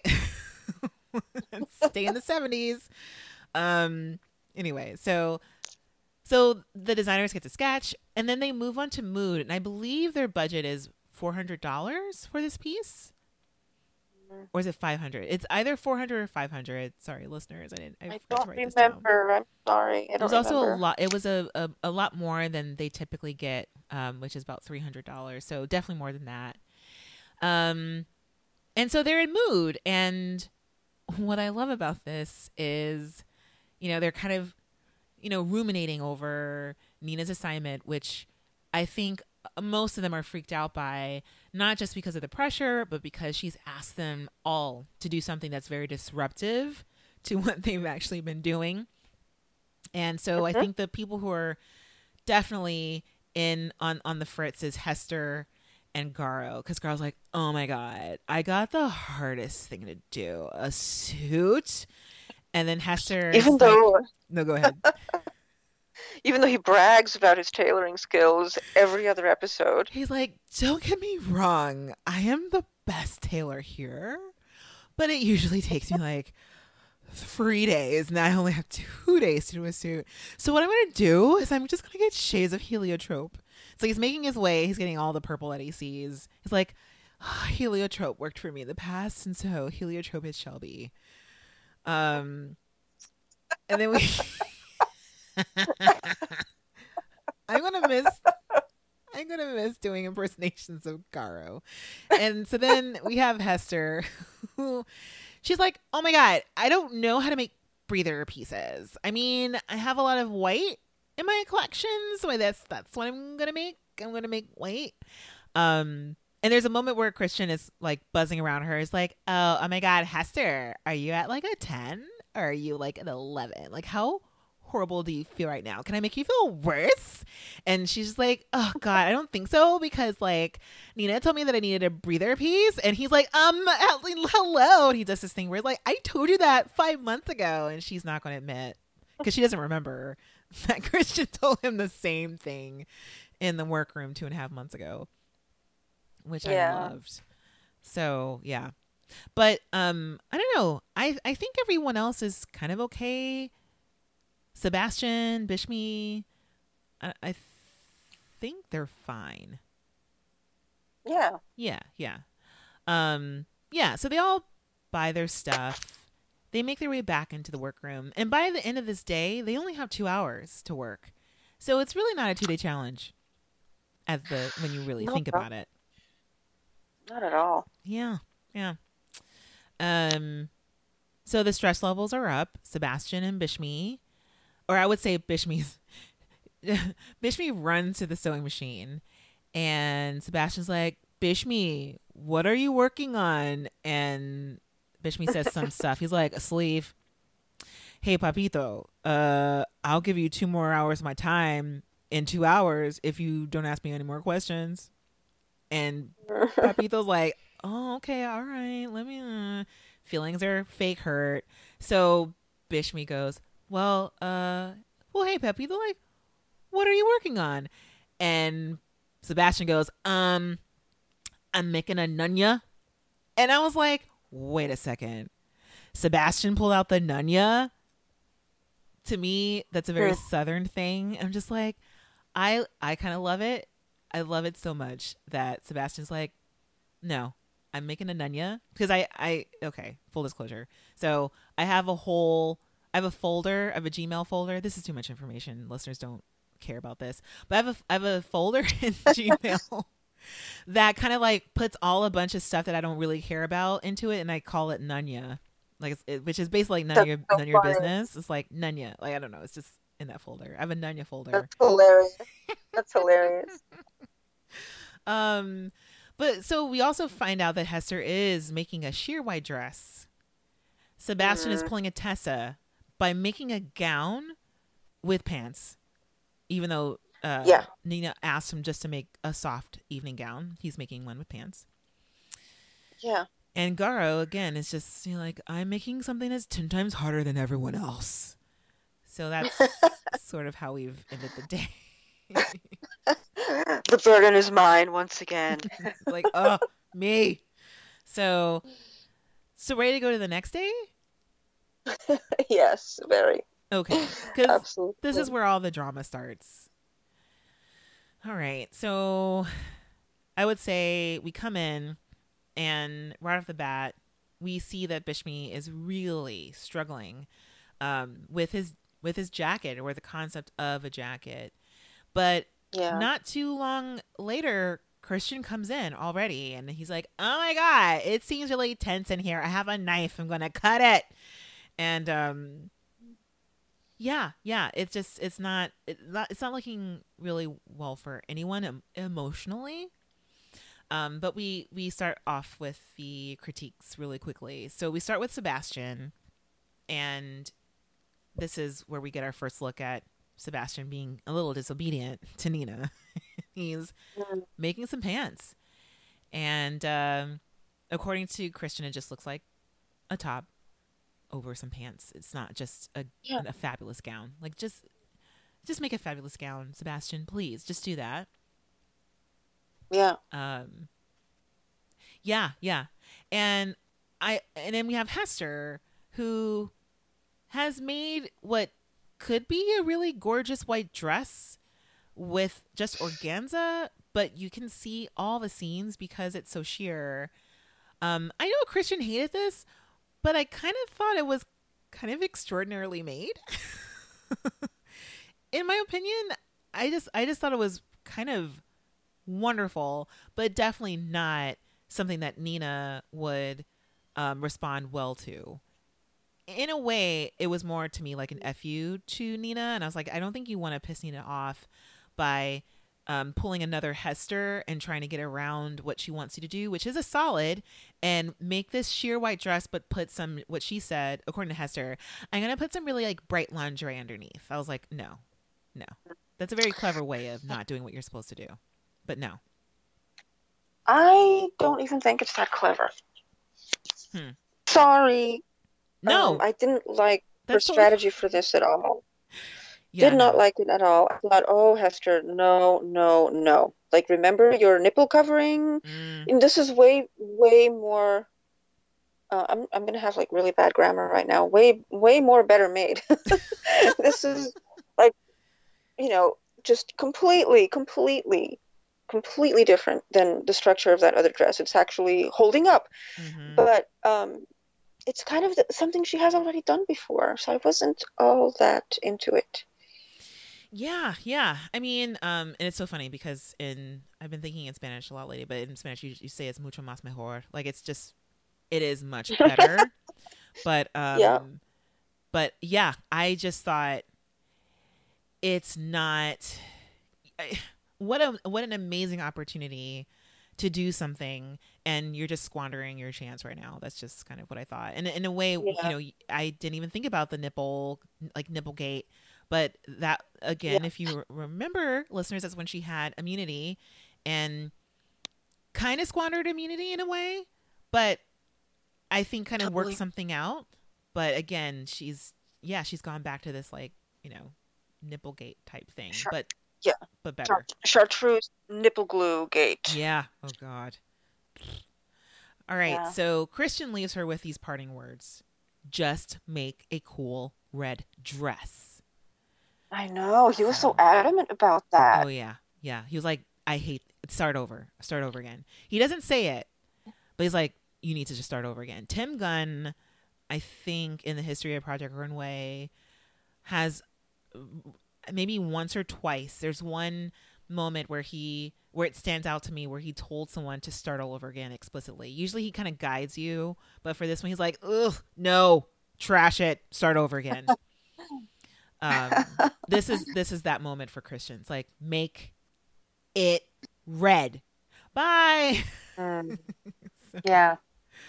All right, so on to Bishmi, who was stuck, clearly blocked. Yeah. Yeah. Any thoughts about this moment with our dear Christian? I was worried, and I was really worried for him. He has the most to do. He's the most behind in terms of production, and he seemed to be really struggling. Yeah. And it looked like any suggestion, any little thing that Christian said, it just sort of pushed him further to an edge. And even anything that's positive, he's like, oh my God, again, let's go back to your rack and let's look here. And if you see on his rack, there are just hangers with fabric, just loose, maybe like what could be like bolts of fabric on the hangers, just nothing there. I'm just like, oh my God, Bishmi. It's just like so stressful. But yeah, so I think Christian has to leave because Bishmi is like, listen, I'm burnt out. I know what I need to do, but I'm just mentally not there. Anything you tell me, I'm going to break down into tears. So yeah, I don't really think there's anything you can do for me right now. Yeah. So Christian leaves the workroom and leaves them with a lot to do, and we get this really amazing debrief where everyone is just very honest about all the things that they have. And, you know, Garo has the most to do, and Bishmi feels like he's making just a cheap knockoff to an amazing jacket that he made during the Dapper Dan challenge. And I feel like Sebastian is the only one that's kind of done because all he had to do was take his pants off. I mean, not his pants off, but like the models, or, you know, just scrap the pants. Yeah. And then we have Hester. And I think the producers just outright ask her, hey, Hester, so are you going to listen to Christian and make a red dress? And she's like, nope. I refuse to make a red dress. I'm not going to do it. I'm going to keep making this ugly ass white dress that I'm making. I'm just going to suck it up and thread my needle with this white thread for this ugly white dress. And I'm going to sew right through it. Oh my God. Ow. I mean, I'm just going to sew through my finger. I mean, I meant it metaphorically, but actually I did it through my finger. So, oh my God. So the way they edited this moment with Hester, just, I'm going to sew right through it. And she actually sews through her finger. That was stressful. It was like, oh my God. Like, that was stressful for me. Yeah. It sort of shot me back to this moment where my sister slammed my finger in the car door we weren't that little. We were in high school. But because what, you know, I'm sorry, listeners, if this really grosses y'all out, but what she does is actually when you're lining up your fabric and the needle is up, and you're lowering the foot and the needle onto the fabric, she lowered essentially the needle through her finger. And so, like Sebastian, like she's just sitting there, not able to really do anything, and is just screaming for help. And Sebastian, I think it's Sebastian or someone else maybe freaking out, just like, I don't know, like this. I don't know how to do this. Like, I know how to do everything. I know how to, I can stitch to Kingdom Come. I can, stitch us out of any situation except for this. I have no idea what's happening right now. And so Garo is just like, I've done everything before, including sew through my finger. Like Madonna, Lady Gaga, RuPaul, Elle Magazine, my finger. I've done it all. Because he's over there. He's like, seriously, it's not that bad. We've all done it. But we have to call a medic because everyone else is just too horrified to help Hester right now. Yeah. And so like, you know, she's just sort of like helpless. And I remember, you know, like I've never sewn through my finger. Thank God. But when my thumb was smashed into the car door, I realized like I couldn't do anything because it was the door was closed and I was in so much pain that I knew I couldn't reach around and open the door. Like my brain shut off and all I could do was scream and be like, someone has to do something. I can't do it. You have to do it. Yeah. You have to. So that's how I don't know. And that's not even the end of the day. Or was it the end of the day? I think that was the end of the day. I think that was like it was about 3 hours until the end of the day, I think. Yeah. So, I mean, It's very close. oh yeah, very close. And just really, really awful. Anyway, so yeah, that's the end of that. 2 days are up. It's now the day of the runway. Yes. Christian comes back into the workroom immediately. You know, I don't know if they have a home. The designers are probably sleeping in the back of the workroom with Christian. So Christian has like laid out the couch for all four of the designers where he usually stays. And they only have 3 hours to get ready before the runway. And Christian asks them, like, anyone need a model? And Hester has this look on her face. She's like, sure, why not? I'm so over it. Sorry. But yeah, so it's kind of like a mad rush to the end of the day. We have Garo doing everything. Bishmi, oh my God, doing everything. Yeah. And Bishmi, I think, has this sort of like kind of like a weird epiphany where he's like, yeah, I woke up this morning and since everything I'm touching turns to shit, I'm going to make a shit dress. Mm-hmm. I mean, a shift dress. He's going to make he's actually making a shift dress. And then Hester's working on her dress and there's just blood on it from her finger. Yeah. And, from sewing, from the sewing accident. Yeah. Yeah. And Christian tries to make some suggestions. He's like, oh my God, ew, is that from your finger? It's like, yeah, it's from my finger. There's nothing I can do with now. It's just going to be a blood dress. I'm just going to make a blood dress for you now. So the dress has blood on it. And the look on Hester's model's face, she makes eye contact with Christian, like, please save me. Use your words. Please get me out of this dress.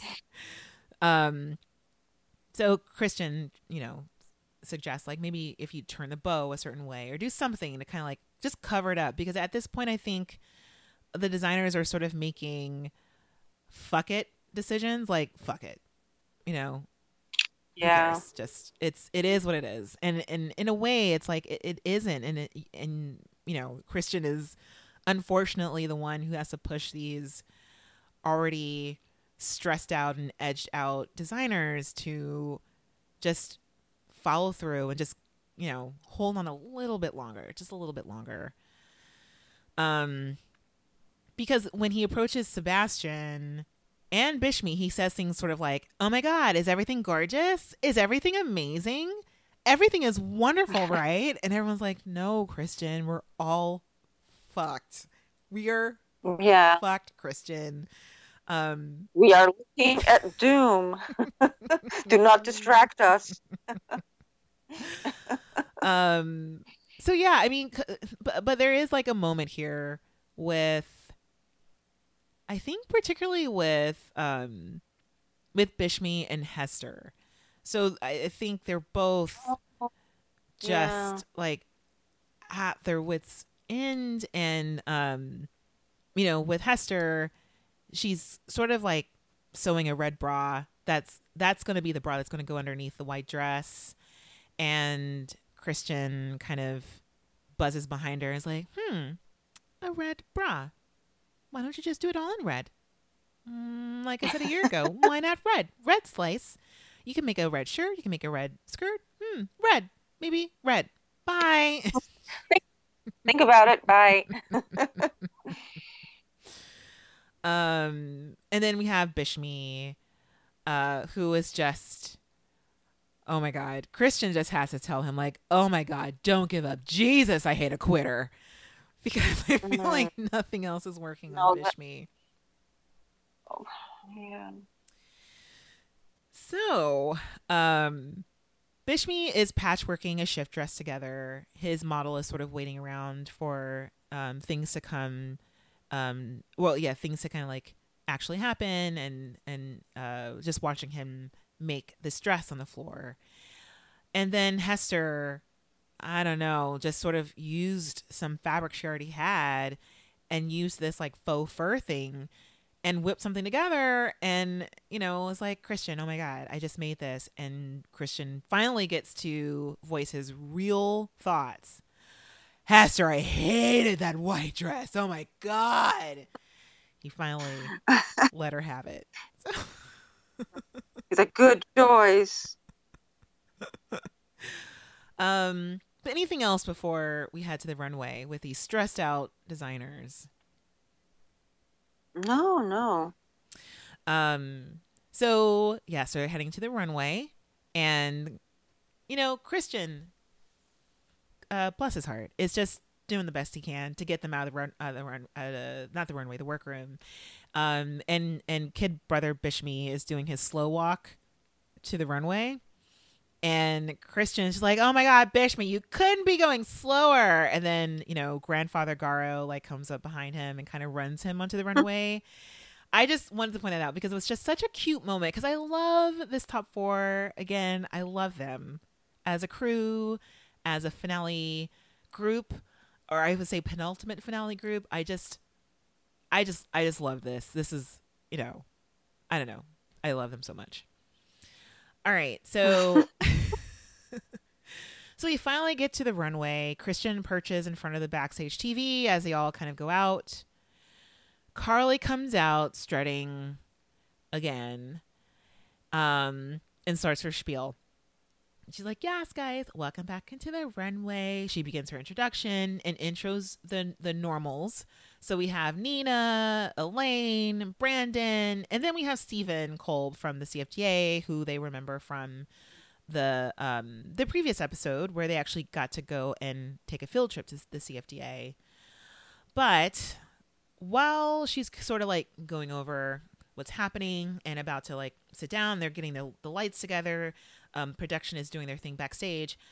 The judges, and particularly Elaine, are noticing that Bishmi looks super sad, and Bishmi has to sort of like flag production and flag flag everything, because he's like his shoulders slump really, really deeply. They have to turn up the lights, and he raises his hand and he's like, I really need to go. I need a moment. I need a minute.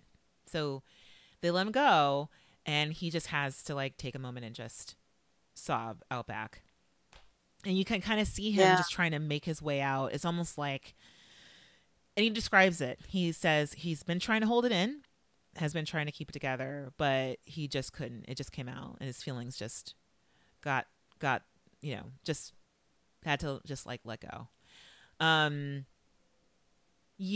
So in my notes, I wrote his feelings just took over, and that is okay, because on the show he's just like basically saying he's annoyed at himself. He's just so like, why now? It just couldn't control it, and he's apologizing even when he comes back in. And I just sort of just at this moment, I just had to write on Twitter. I'm like, I think let's just let Bishmi cry and have a moment for him to take care of himself, because in the midst of all of this, it's just like, it's hard to relate to this type of pressure, and it's hard to relate to this type of pressure under his personal circumstances as well. This was just like really, really tough to watch, and I think obviously tough for everyone else to experience in real time. Yeah. So. Yeah. It was tense. Yeah, super, super tense. Okay, so he comes back in. Still not quite okay, but and honestly, I commend Bishme for not taking that much time, but I understand also feeling the pressure of like we're still filming and there are a lot of other people who are pausing, you know, because you know they're just, you know, they're giving your time. So I don't know. Ideally, this wouldn't be on a show. Ideally, you know, this could be his runway and he could pause as much as he wants, and ideally he would get that chance to just feel the feelings. But he comes back. Yeah. And we have to jump right into the show. So, listeners, this is the time where I prompt you to look at the cheat sheet. And I'm entitled this Fantastic Four. I hope Marvel, I don't know if this is Marvel or DC, Nayla would know better, but I don't know anything about the Fantastic Four comic strip. I don't know anything about the comic book or the story besides what I think is a part of some of the movies. I think some of them are in the movies. I don't know. But I just thought when I looked at the you know, what I was going to use for the artwork for the cheat sheet, that it was kind of perfect because we have like the Thing, which I know what the Thing is, and I was like, oh, that's good. It could be like Garo. And then we have like the other ones. I was like, oh, that could be Hester. Like, oh, that could be Bishme. And there's exactly 4 of them, and perhaps they could, you know, sync up with their personalities. Those of you out there who know more about the Fantastic Four might be able to, you know, I don't know, associate them better. But I was just like, oh, this is great. Fantastic Four. They're going to be background anyway. Long story short. All right, so let's get to it. So we start off with Sebastian with absolute fire drum background rhythm going on with his collection. I hope that this is the runway music they use for the actual show in Fashion Week, because I couldn't get over how good this music was and how well it went for the looks, because holy crapness. Okay, so let's get to it. All right, so Sebastian. We have Sebastian up first. And Patricia, do you want to start us off? Oh, well, there is to just go through the looks. Yeah, or is there something that I missed, or anything that you wanted to point out? No, nothing you missed. Okay, nothing. Okay, yeah. So yeah, so let's start here. So of course they're in runway order, and let's see here. And on the cheat sheet, it might be backwards for Sebastian. I will like have that change because Asia comes out first, I believe, right? I don't remember. Yeah, I think Asia comes out first in the stripe number, which is and then the second look is the Nina assignment, the float gown, and then the third is the orange look. Yeah. Okay, so let's start with Asia's look here. Yeah, so I mean, I don't know, any thoughts on this or even the whole thing as a whole? You know what? There were parts of this collection that reminded me a lot of, and maybe not what's shown from these 3 looks, but there's something about the construction of this collection that really reminds me of Marc Jacobs' first collection for Perry Ellis in like the early 90s. Oh my goodness. And it has to... I love that reference because I don't know it, but I love it. Well, I think it's a very well-known thing. Like this is not like rare knowledge that I'm kind of... This is like when Marc Jacobs came on the scene. This is his breakthrough collection, you know. And there's something about like the skirt thing in that leather that kind of, and I'm talking about the last look, really, the orange look. It kind of moves like that. So, and I'm saying that because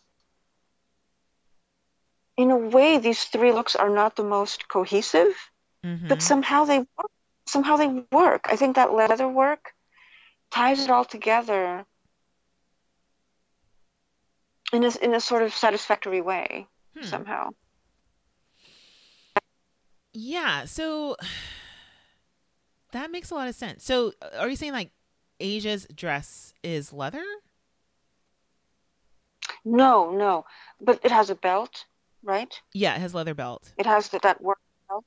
And then the other dress also has a belt. The white soft look Mm-hmm. has this leather work Yeah. belt, and then the other look has this kind of tubular skirt-looking thing, and that's what reminds me of the Marc Jacobs early '90s Perry Ellis collection. Yeah, somehow they all make sense, even though I don't know how to say it, but I think he pulled it together for these three looks. Yeah, I agree. I thought that it was a really nice way of showing even, like a good amount of variety, but also we also, yeah, that orange dress is all leather. We learn about that, and also we know because we went to the workroom. But yeah, no, I thought it really kind of showcased more of the softness from his collection, and perhaps that he took some notes from what Nina told him, and not showing those very overworked jackets. And maybe we don't even have those anymore. Maybe he got rid of those, but of those looks, he chose, I think, the most simple, the most minimal, and Yes, yeah. And also I looked you're up right. the Marc Jacobs. It's still Oh, on you Vogue's did. website. So I'm going to put No. the link in the show notes so listeners, you can reference that. Also, fun fact that I just kind of read over while I was looking for it. This is the collection that got him fired from Perry Ellis. So like, even though it's Yeah. obviously is iconic and very influential, he was fired for that collection. Fun fact. It was provocative. Yeah. Yeah. So I really like that reference to it because, from the looks of it, it's like, very grunge and kind of, it definitely influenced a style and looks like it was informative of like this grunge aesthetic. But since it was like 1993, it definitely wasn't at the beginning of it. And with Sebastian, I don't know, like I just, I think again, like just thinking back to what if you made this basket coat? I've never really heard of anything like that, but something that could be influential. But yeah, but just I don't know. Yeah, those are my thoughts. Yeah. Yeah. But it looked great on the runway. I mean, it just worked great on the runway. Yeah, so ready. Because to me, I look at it and I'm like, these are three different seasons in three looks. Like I sort of think, because usually these shows are oriented towards a season, right? It's sort of like spring, summer, resort, whatever. Mm-hmm. And this felt like, here's the fall. It sort of opens with, oh God, no, I don't remember the first look again. It was on Asia, right? Oh yes, now I do remember. Yeah. It's sort of like, yeah, here's like this is the spring look, the resort look, and then the fall look, all in three, right? But it worked. It's sort of like, I don't know why I'm so fascinated by that, but we can move on. I'm just kind of still resolving that. Okay, so next we have Bishme. Yeah. And it was just like the first look that comes out is the Nina garment, and it is a struggle. So this dress went from having a ruffle at the bottom, it went from being a jacket, it was a jacket the day before, to being like a shift dress with a ruffle on it, and then a shift dress with more of this like tapered, sporty, what do you call it? Like an elastic type bottom. I would say that it tapers at the end on this outfit, and it is compared to everything else, and you can see the looks on the judges' faces. The judges they also look kind of confused. I mean, it's hard. I don't really know. really know what to say about it, because the model turns around and you can't really see this on the cheat sheet, but there is a hood back there, but it's a very flimsy hood that you really can't you could just kind of miss it if you blink too hard. It's that unsubstantial back there. He can't even really look at it. Like, Bishmi doesn't even really look at his collection. Yeah, it was hard to identify. Yeah, I mean, even the other two pieces. What did you think about those? So the middle piece is the leather bustier with the long pants with the black, kind of like a tuxedo type pant, and then the last outfit is the halter crop top with the flouncy skirt. Yeah, I mean, if we're on the sort of 90s tip, that second look, I mean, Thierry Mugler, hello, wonderful, you know. I thought that second look needed more refinement, but it had the most potential. I think he should not have opened with that first look. That should have been the last thing on the runway. I think the third look, the top was okay. I don't see how the skirt and the top coalesced. But it's a look. Some people, it's a thing. People would like it. Yeah, I think unfortunately that first look. First of all, that model was gorgeous. It did not fit the model. It did not work on the model, so there was many reasons to not open with that look. For some reason, Bishmi chose to. Yeah, that's a really good point. And in a way, like, perhaps it was a little bit of self-defeatism in that as well, because again, to remember his inspiration, Baltimore, the buildings of Baltimore, and I thought he was going somewhere with this patchwork feel of it, because it reminded me of one of his outfits that has like this brick motif going on, also like maybe references to graffiti or like wall art or something like that, because I thought with the second piece, which which is really interesting, and perhaps it was one of the pieces that had a brick motif, it's although people really liked it, I wanted to see something else. I wanted to see one of those orange pieces, or just something that referenced buildings more clearly, just to get an idea of what he was doing conceptually. And I thought, of all the things to start with, don't start with that dress, because it says the least about what you're doing. So and it could have been styled differently. Oh, totally. All right, shall we move on? Yeah. Next, we have Garo. Can I just say one thing about the my Marc Jacobs reference? I mean, that whole collection, yes, it was very grungy, but there were a few looks, if I remember correctly. And actually, I did a project on this, which is why it's probably more fresh in my mind than just any other show I saw on TV about that era, or actually at that era. But there was a couple of looks that had skirts that looked like shawls, in that they had sort of they looked knitted.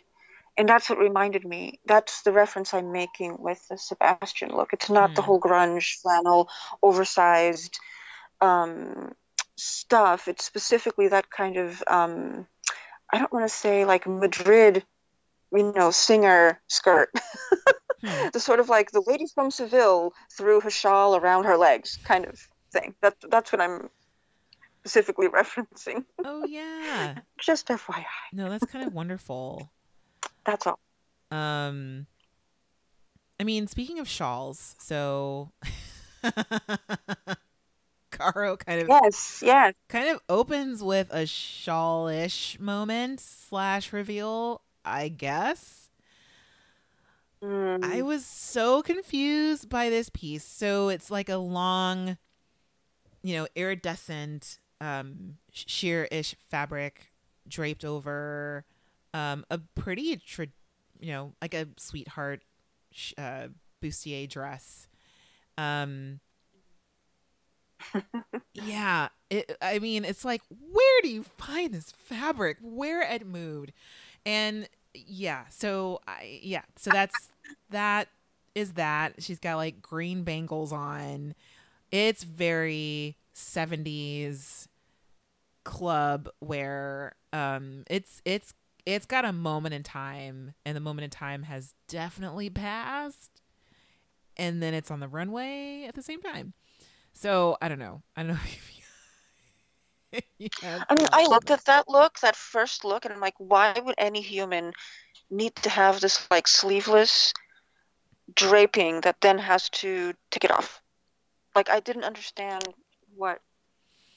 I mean, I guess well, then again, okay, let's think. This is Garou we're talking about. So he's thinking about somebody wearing this to a premiere, walking down the red carpet, and then flinging that off and going to carry a Golden Globe, right? Or something. So it's not the same dress, but it's related. So I think he's thinking along those lines. Somebody has to wear this for 2 photo ops that are going to be filled with media hounds. Mm-hmm. So, right?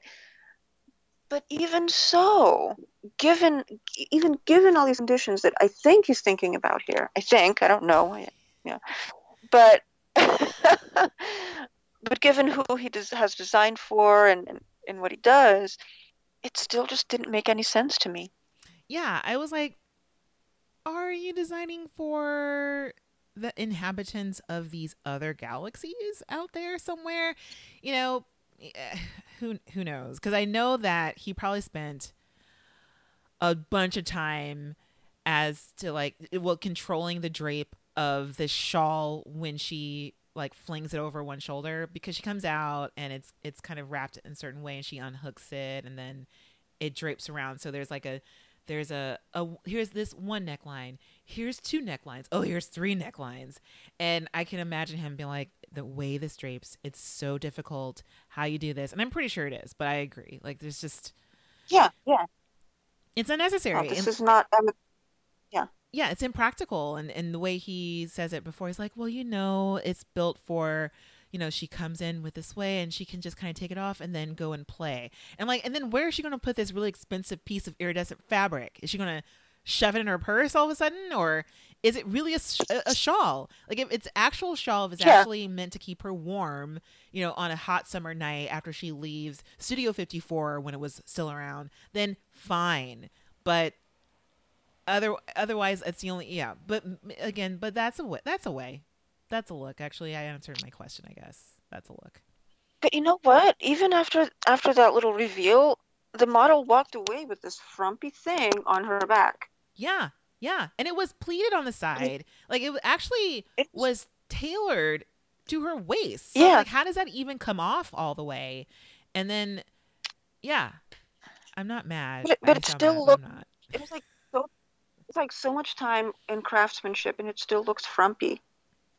Yes. It was very, to me, again, like Bishme I'm sorry, you are following Sebastian. It was a very wasted first look, in my opinion. I'm pretty sure you have other things in your repertoire. Like, you have 14 looks when you're only supposed to have 10. And you're going to start with this? Like, it just was like a want to me. It just wasn't enough. I know. And then we have Fijin coming out in this, like, definitely, like, Star Trek 60s retro futuristic deal. More iridescent, but in sequence. And I did not like this. It was okay. I just didn't like it. I thought, sure, mix it up with some leather. I think that's interesting. But I, again, thought it was kind of a missed opportunity with how to work with the silhouette. And with this fabric, I would have liked to have seen a little bit more going on with color. I don't know. There's just something with it to me that just seemed very done and very, very old. Not old lady, but just it's been done even more than the first look. It just didn't seem special to me. I've seen it also. I've seen it on a Project Runway finale before as well. So Yeah, it was very exciting. yeah, And then the closing look for Garrow. yeah. Go ahead. You want to take this one? All yours. Okay. I mean, it's a mess. I'll just say it's a mess. It is a blunt lavender mess. Oof. And it's unfortunate because here's the thing. It's unfortunate because do you remember Nina's face looking at this look down the runway? She looked horrified. I memed this out on Twitter. Her look, she looked pissed. She looked really pissed and also just like, what is this? I'm sorry. What are you putting me through? Garo, you know how to tailor. You are an amazing person. I gave this to you because I knew you could do it, but you did not do it. Yeah. What is this? And it's just like, holy shit. I don't. So, okay. So I don't know if you have it pulled up, but I have Nina. And for you listeners, I have Nina at 4620. So if you just want to follow me there, the look on her face is just absolutely just horror. Just absolute horror. Yeah. It's like, what is this? Yeah. Yeah. We all, yeah. It's unfortunate. Yeah. I wonder if I can actually like screenshot this somehow. I'm gonna figure it out. But yeah, no. There's nothing much more to say about it. No. Ready No. for Hester? Yes. All right. Hester is next, and the person who leads this is Kate. Our and I wrote in my notes, Kate's never looked better. Fight me on this. Yeah. No, I agree. And the other person who says like, Kate's gonna look the best she's ever looked on a runway, and those were Garl's last words for Kate. But no, I think this is the best Kate's ever looked. And I'm reminded of the hair and makeup session. We really didn't go over that, but when Hester went to hair and makeup and she told him what she wanted, she was like, basically, this is like Clueless if Cher were, I don't know, she said blah, blah, blah, basically based off of Clueless. And that's what's going on with all the styling here. And because at first I was like, why is her hair like that? What are those barrettes doing over there? This is upsetting, but it makes sense. That's my least favorite part about all of this is the styling. But I thought it was a very charming look. For Kate? Yeah. It's funny because my criticism of when Garrow said, I'm going to make Kate look amazing, my criticism of the result of that was that Kate looked infantilized with these little hems. So she looked like she was in a doll's dress with this infantilized hem and this weirdness. But now we have Kate, again, infantilized. But yet functioning very differently. Yeah, because she's in the hands of Hester. Who is, doing this like cutesy, girly, intellectual thing going on. So true. Yeah, yeah. And it's cohesive. It's got a look, and it has actual layers. It's actually layered, conceptually and design wise. I just really thought it was wonderful. Also, a very well made blouse. It's a really well made blouse. Yeah. So yeah. And I thought the second look I was not into at all, but that third look was amazing. Oh my God. Yeah. we can just skip right over the second look. Sorry, listeners. You can see it on the cheat sheet.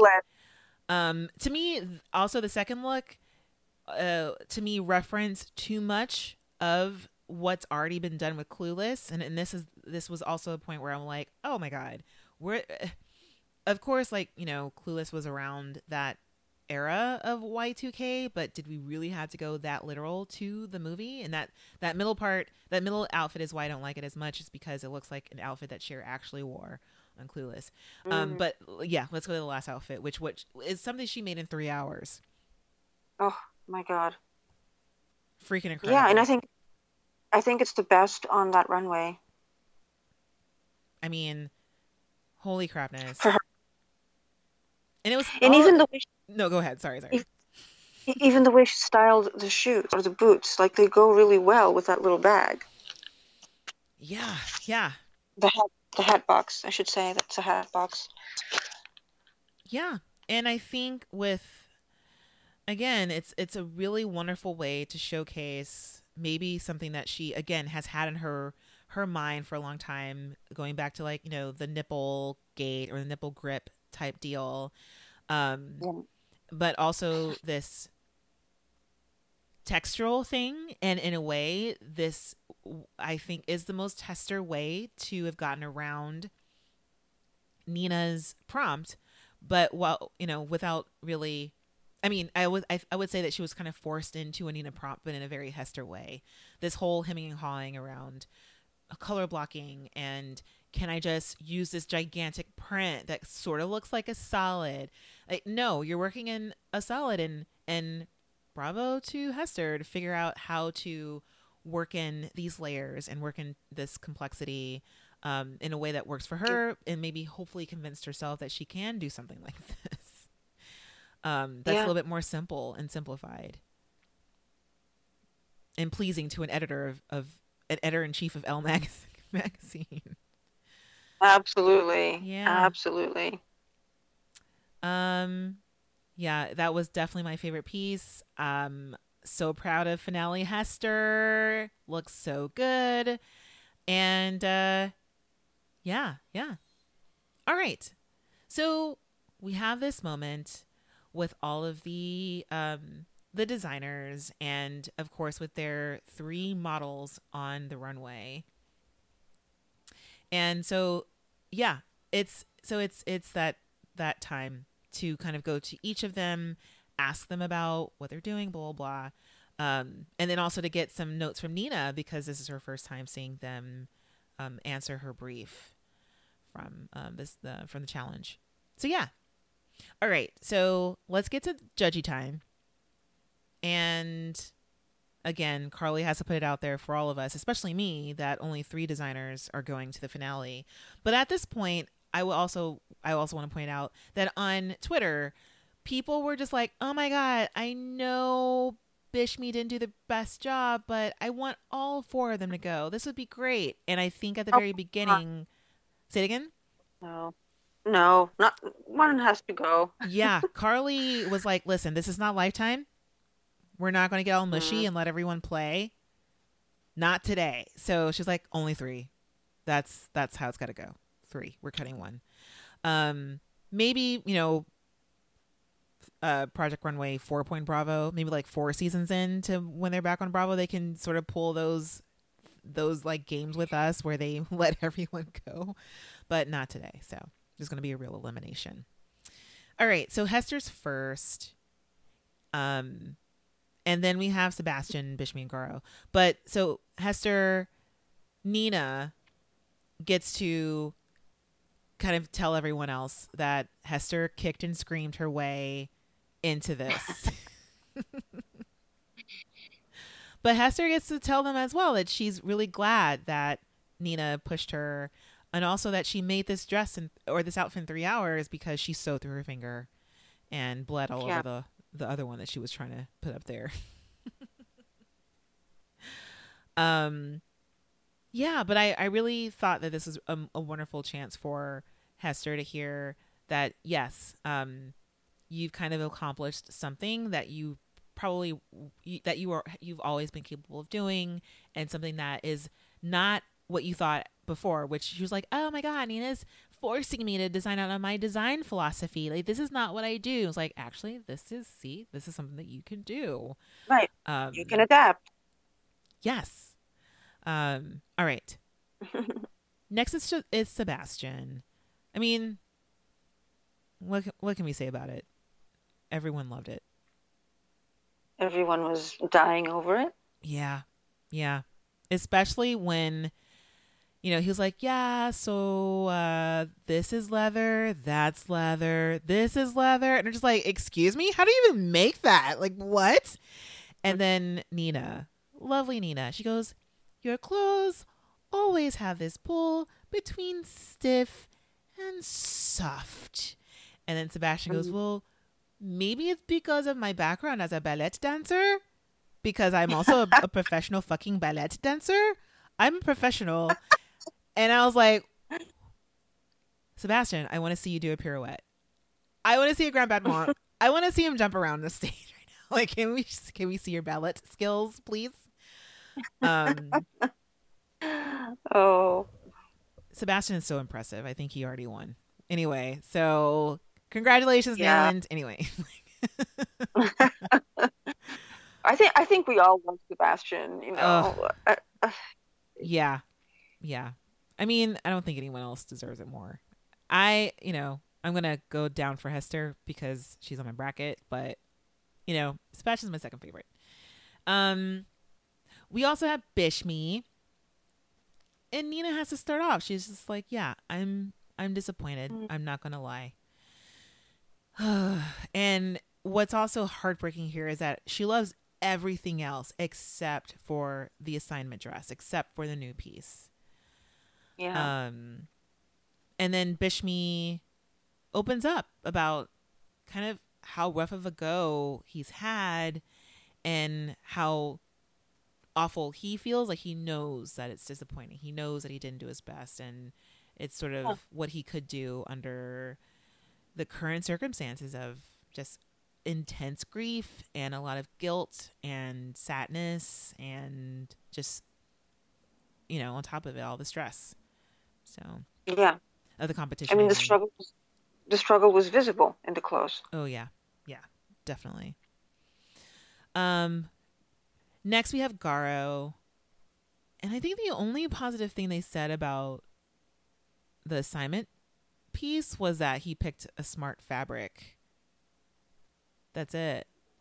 And other people were just like, yeah, so is that how you wear that jacket? Like, is she missing a shoulder? Does she have an extra shoulder?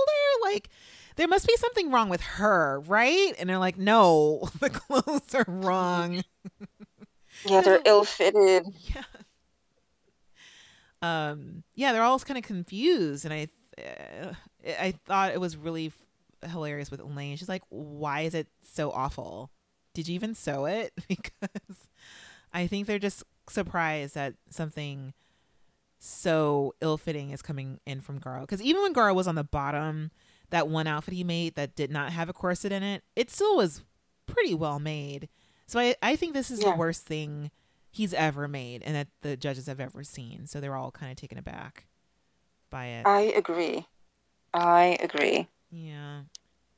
It was a challenge that he needed more time for. Understood. Get it. Oh, yeah.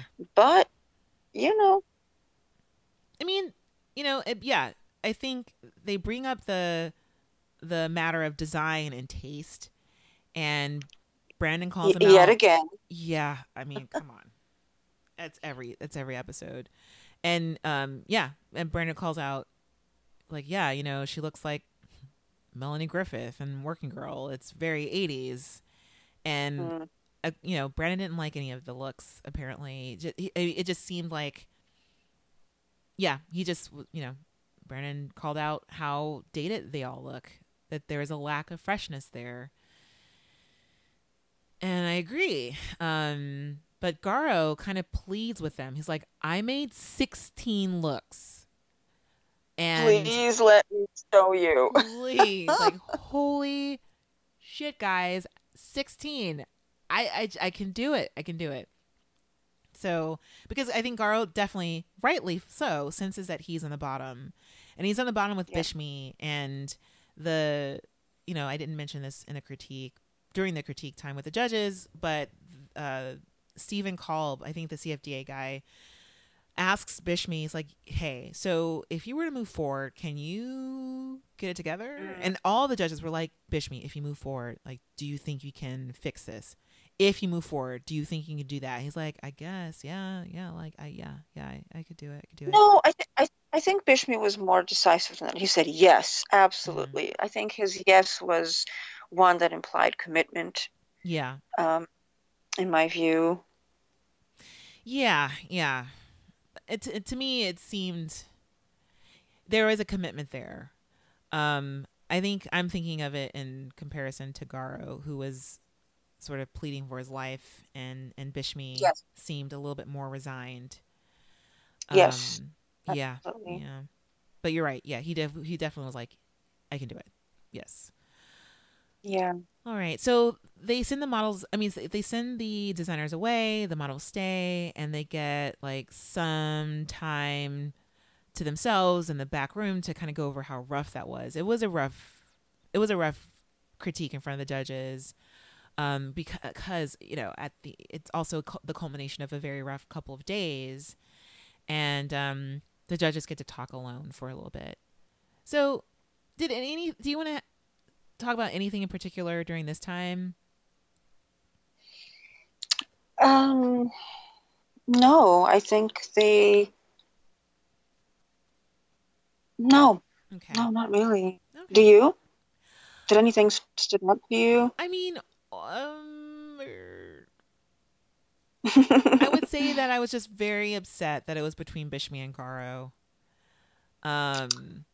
Even though I'm, of course I was relieved that, of course Hester is going to make it through. She did an amazing job, and that made sense. But I think at this moment, that's where it hit me. I was like, oh shit, it's going to be Bishmi or Garo.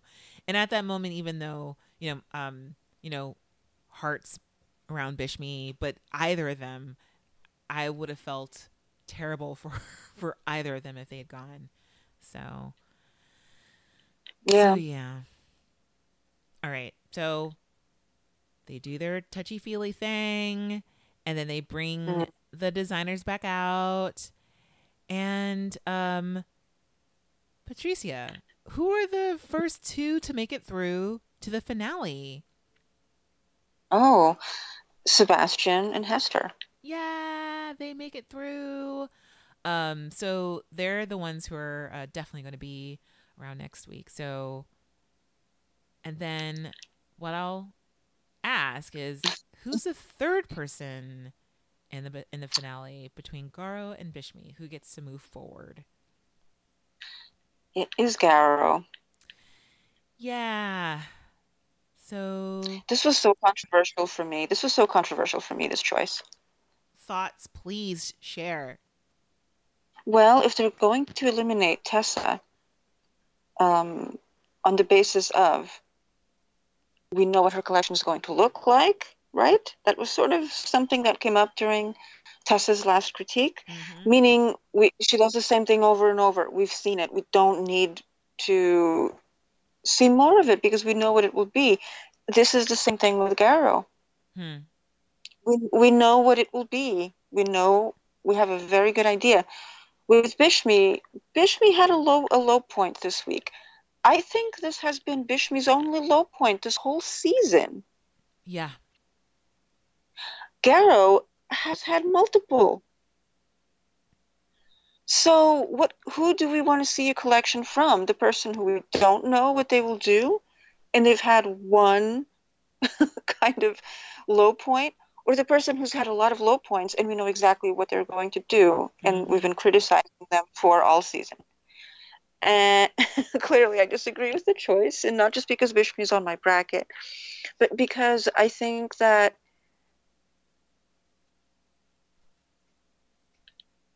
this is his only low point in the whole show, and he kind of gets penalized for it. Yeah. Anything on top of that, I totally agree with you. With Tessa, one of the points brought up about her is like, do does someone like this need a runway? No. Yeah. Yes, And yes. between Garo has a following already. yes, between Garo and Bishmi, like who needs this runway?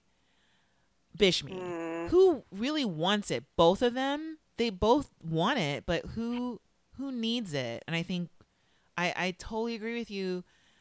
I would have rather have seen Bishmi's collection over Garo's.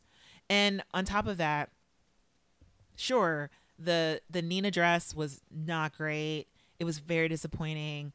But Nina loved the other two looks. Loved them. And they all are kind of like, this has pullable appeal. Stylists and editors would want and would grab this off the hanger.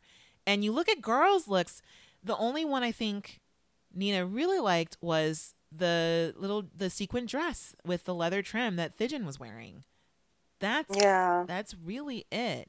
So yeah, and Nina even said about Bishmi's what I call the Thierry Mugler top. She said, "Oh, make me one of those. I'm going to wear that." Yes. Yes. Right? Yes. So I think, I don't know. I think maybe, and they even made a comment, oh, it's hard to motivate somebody who doesn't believe in himself. Which I think is another, I do think that is a good point as well, because they don't know really what Garo's looks are going to look like. They don't know. I don't know. I think a part of it is I have a feeling that Bishmi probably had the lowest of all the scores, just thinking, objectively and quantitatively. And to even it out, definitely those moments before the judges is a time for you to fight for your life, is to defend for yourself and to get more points and to put a little bit of more of that subjectivity in there. And Bishmi just didn't have it. He just didn't give it to them. So I think it's totally unfair. Huh? Not this week. Nope. And then unfortunately, this is the week where it really counted. Yeah. Ugh.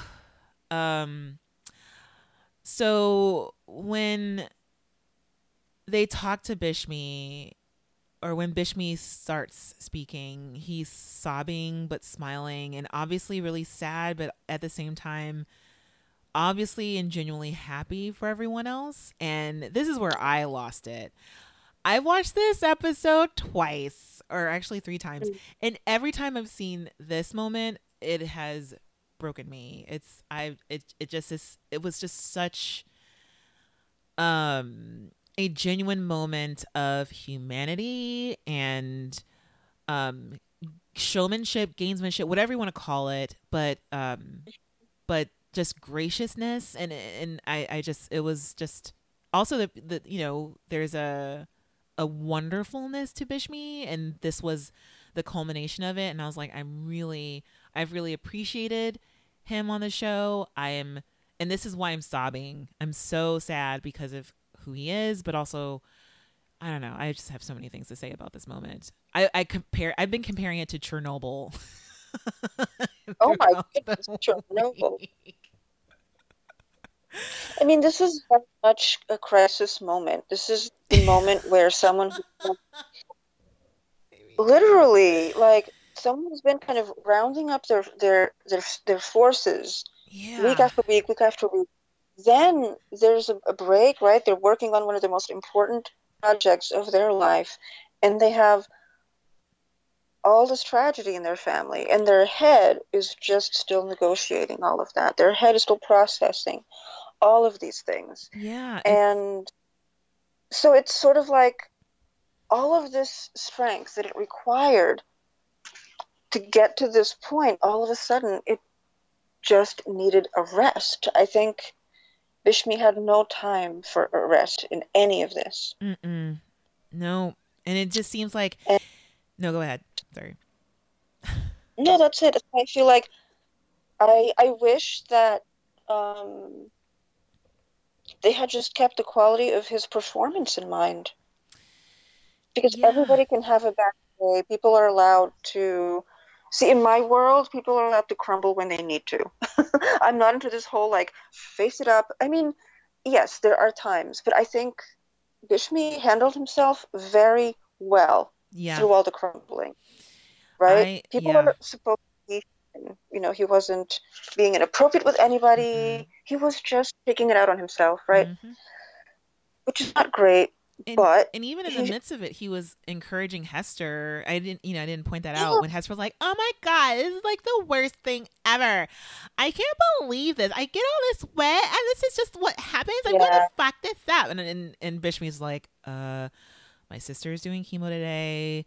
I lost, this other person in my life who I loved, but through that, he's still encouraging Hester, who and, he can also and yeah, empathize with, is like, you're also going through something. I'm going through something very different, but I'm not going to be like, well, fuck you, Hester. yeah, Did anyone in your family die while you're putting together your collection?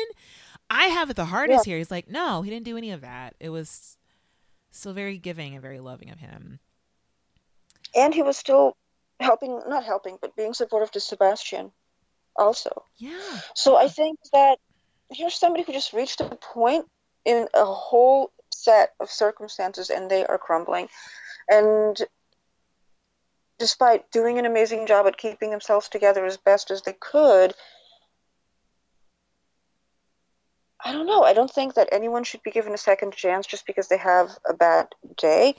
But that's what a record is for. You look at a person's Yeah. track record.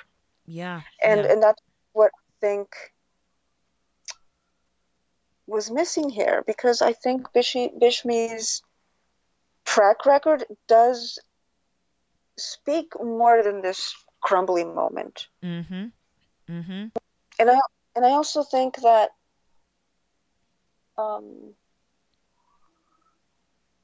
if the judges see that he needs a reason to believe in himself, then why send him home? I agree. I totally agree. And also because, at the end, he's walking away. He's like, I would have been he's like, I didn't deserve this. I didn't deserve to be there. I would have been more upset, or something to the effect of, he would have been more upset if he had been put through, because he felt like he would have been taking someone else's spot, someone else who was more deserving. And he had to have Christian at the end be like, are you proud of yourself? I'm proud of you. And in my notes, I was like, I thought he totally deserved it. And I agree with you in need of that validation. And even in the midst of feeling as if you don't deserve it, it kind of sometimes takes something spectacular happening to you outside of what you think is your control, or outside of what you think is of what you expect to receive. And, I think this moment kind of shows a little bit of Bishmi, definitely underestimating himself. He estimated himself enough to be on the show, but at this moment, definitely underestimating what it is that he deserves or has earned at this point. So, yeah. But at the end of the day, I think this is all going to end very, very well, because Sebastian's going to win. He's going to start his own line with all this money. Bishmi's going to be his right hand. That's going to launch Bishmi's career. Garrow's boyfriend's going to be pissed and get all these content farms to make nothing but bad propaganda about this venture. And Hester is going to be involved somehow in her own little world anyway. So this will all work out well somehow. Oh yeah, no, I'm not worried about any of them. And also, when I compare this moment to Chernobyl, I didn't mean Bishmi was just crumbling and creating this gigantic and once in a lifetime level of nuclear fallout around him. I meant the actual show on HBO. I don't even know that. I don't even know that show. Well, and listeners, if you haven't watched HBO, and Patricia, I know you would love this show, but the way I sobbed at the moment when Bishmi got eliminated is the way I sobbed during the last episode of Chernobyl, because just all in all, and oh my god, okay, let me try to put pieces together. Go along with me. So Chernobyl, if you don't know, this is an HBO miniseries created by Craig Mazin, who is a screenwriter that I've admired and loved for a very long time.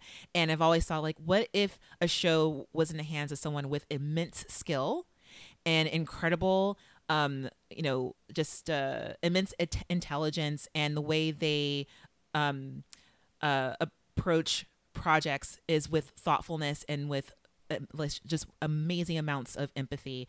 And that's what that show is. And at the end of it, of course, it's a wonderful show. It's great. It's very informative. It's historically and meticulously correct. But at the end of it, I felt very well taken care of as a viewer. And I thought that the way they approached the subject matter just had such humanity to it. And I just was incredibly grateful for something in the midst of, again, we're recording this from the US, and we're in a constant state of emergency politically and socially. Those things have stood out to me. And with this moment with Bishme on the runway, and his humanity also just highlighted how wonderful this whole season has been. And I think I've just been very incredibly grateful to him, and also to just how the season has kind of borne out. Starting off with like what is Project Runway 2.0 going to be like? Are we going to like it without Tim or Heidi? And I think I found myself sobbing. I've never sobbed like this. I don't think I've ever. The last time I really cried was at the end of Christian Siriano's Runway show on season 4, because it was so goddamn good. And this moment, because I just felt like, oh my God, I love this show. They've taken me on a journey where I felt so deeply for these people, and have gotten to a place where I've responded like this. So that's why, like, I compared it to Chernobyl, just because, like, any like forms of empathy or humanity just, break me.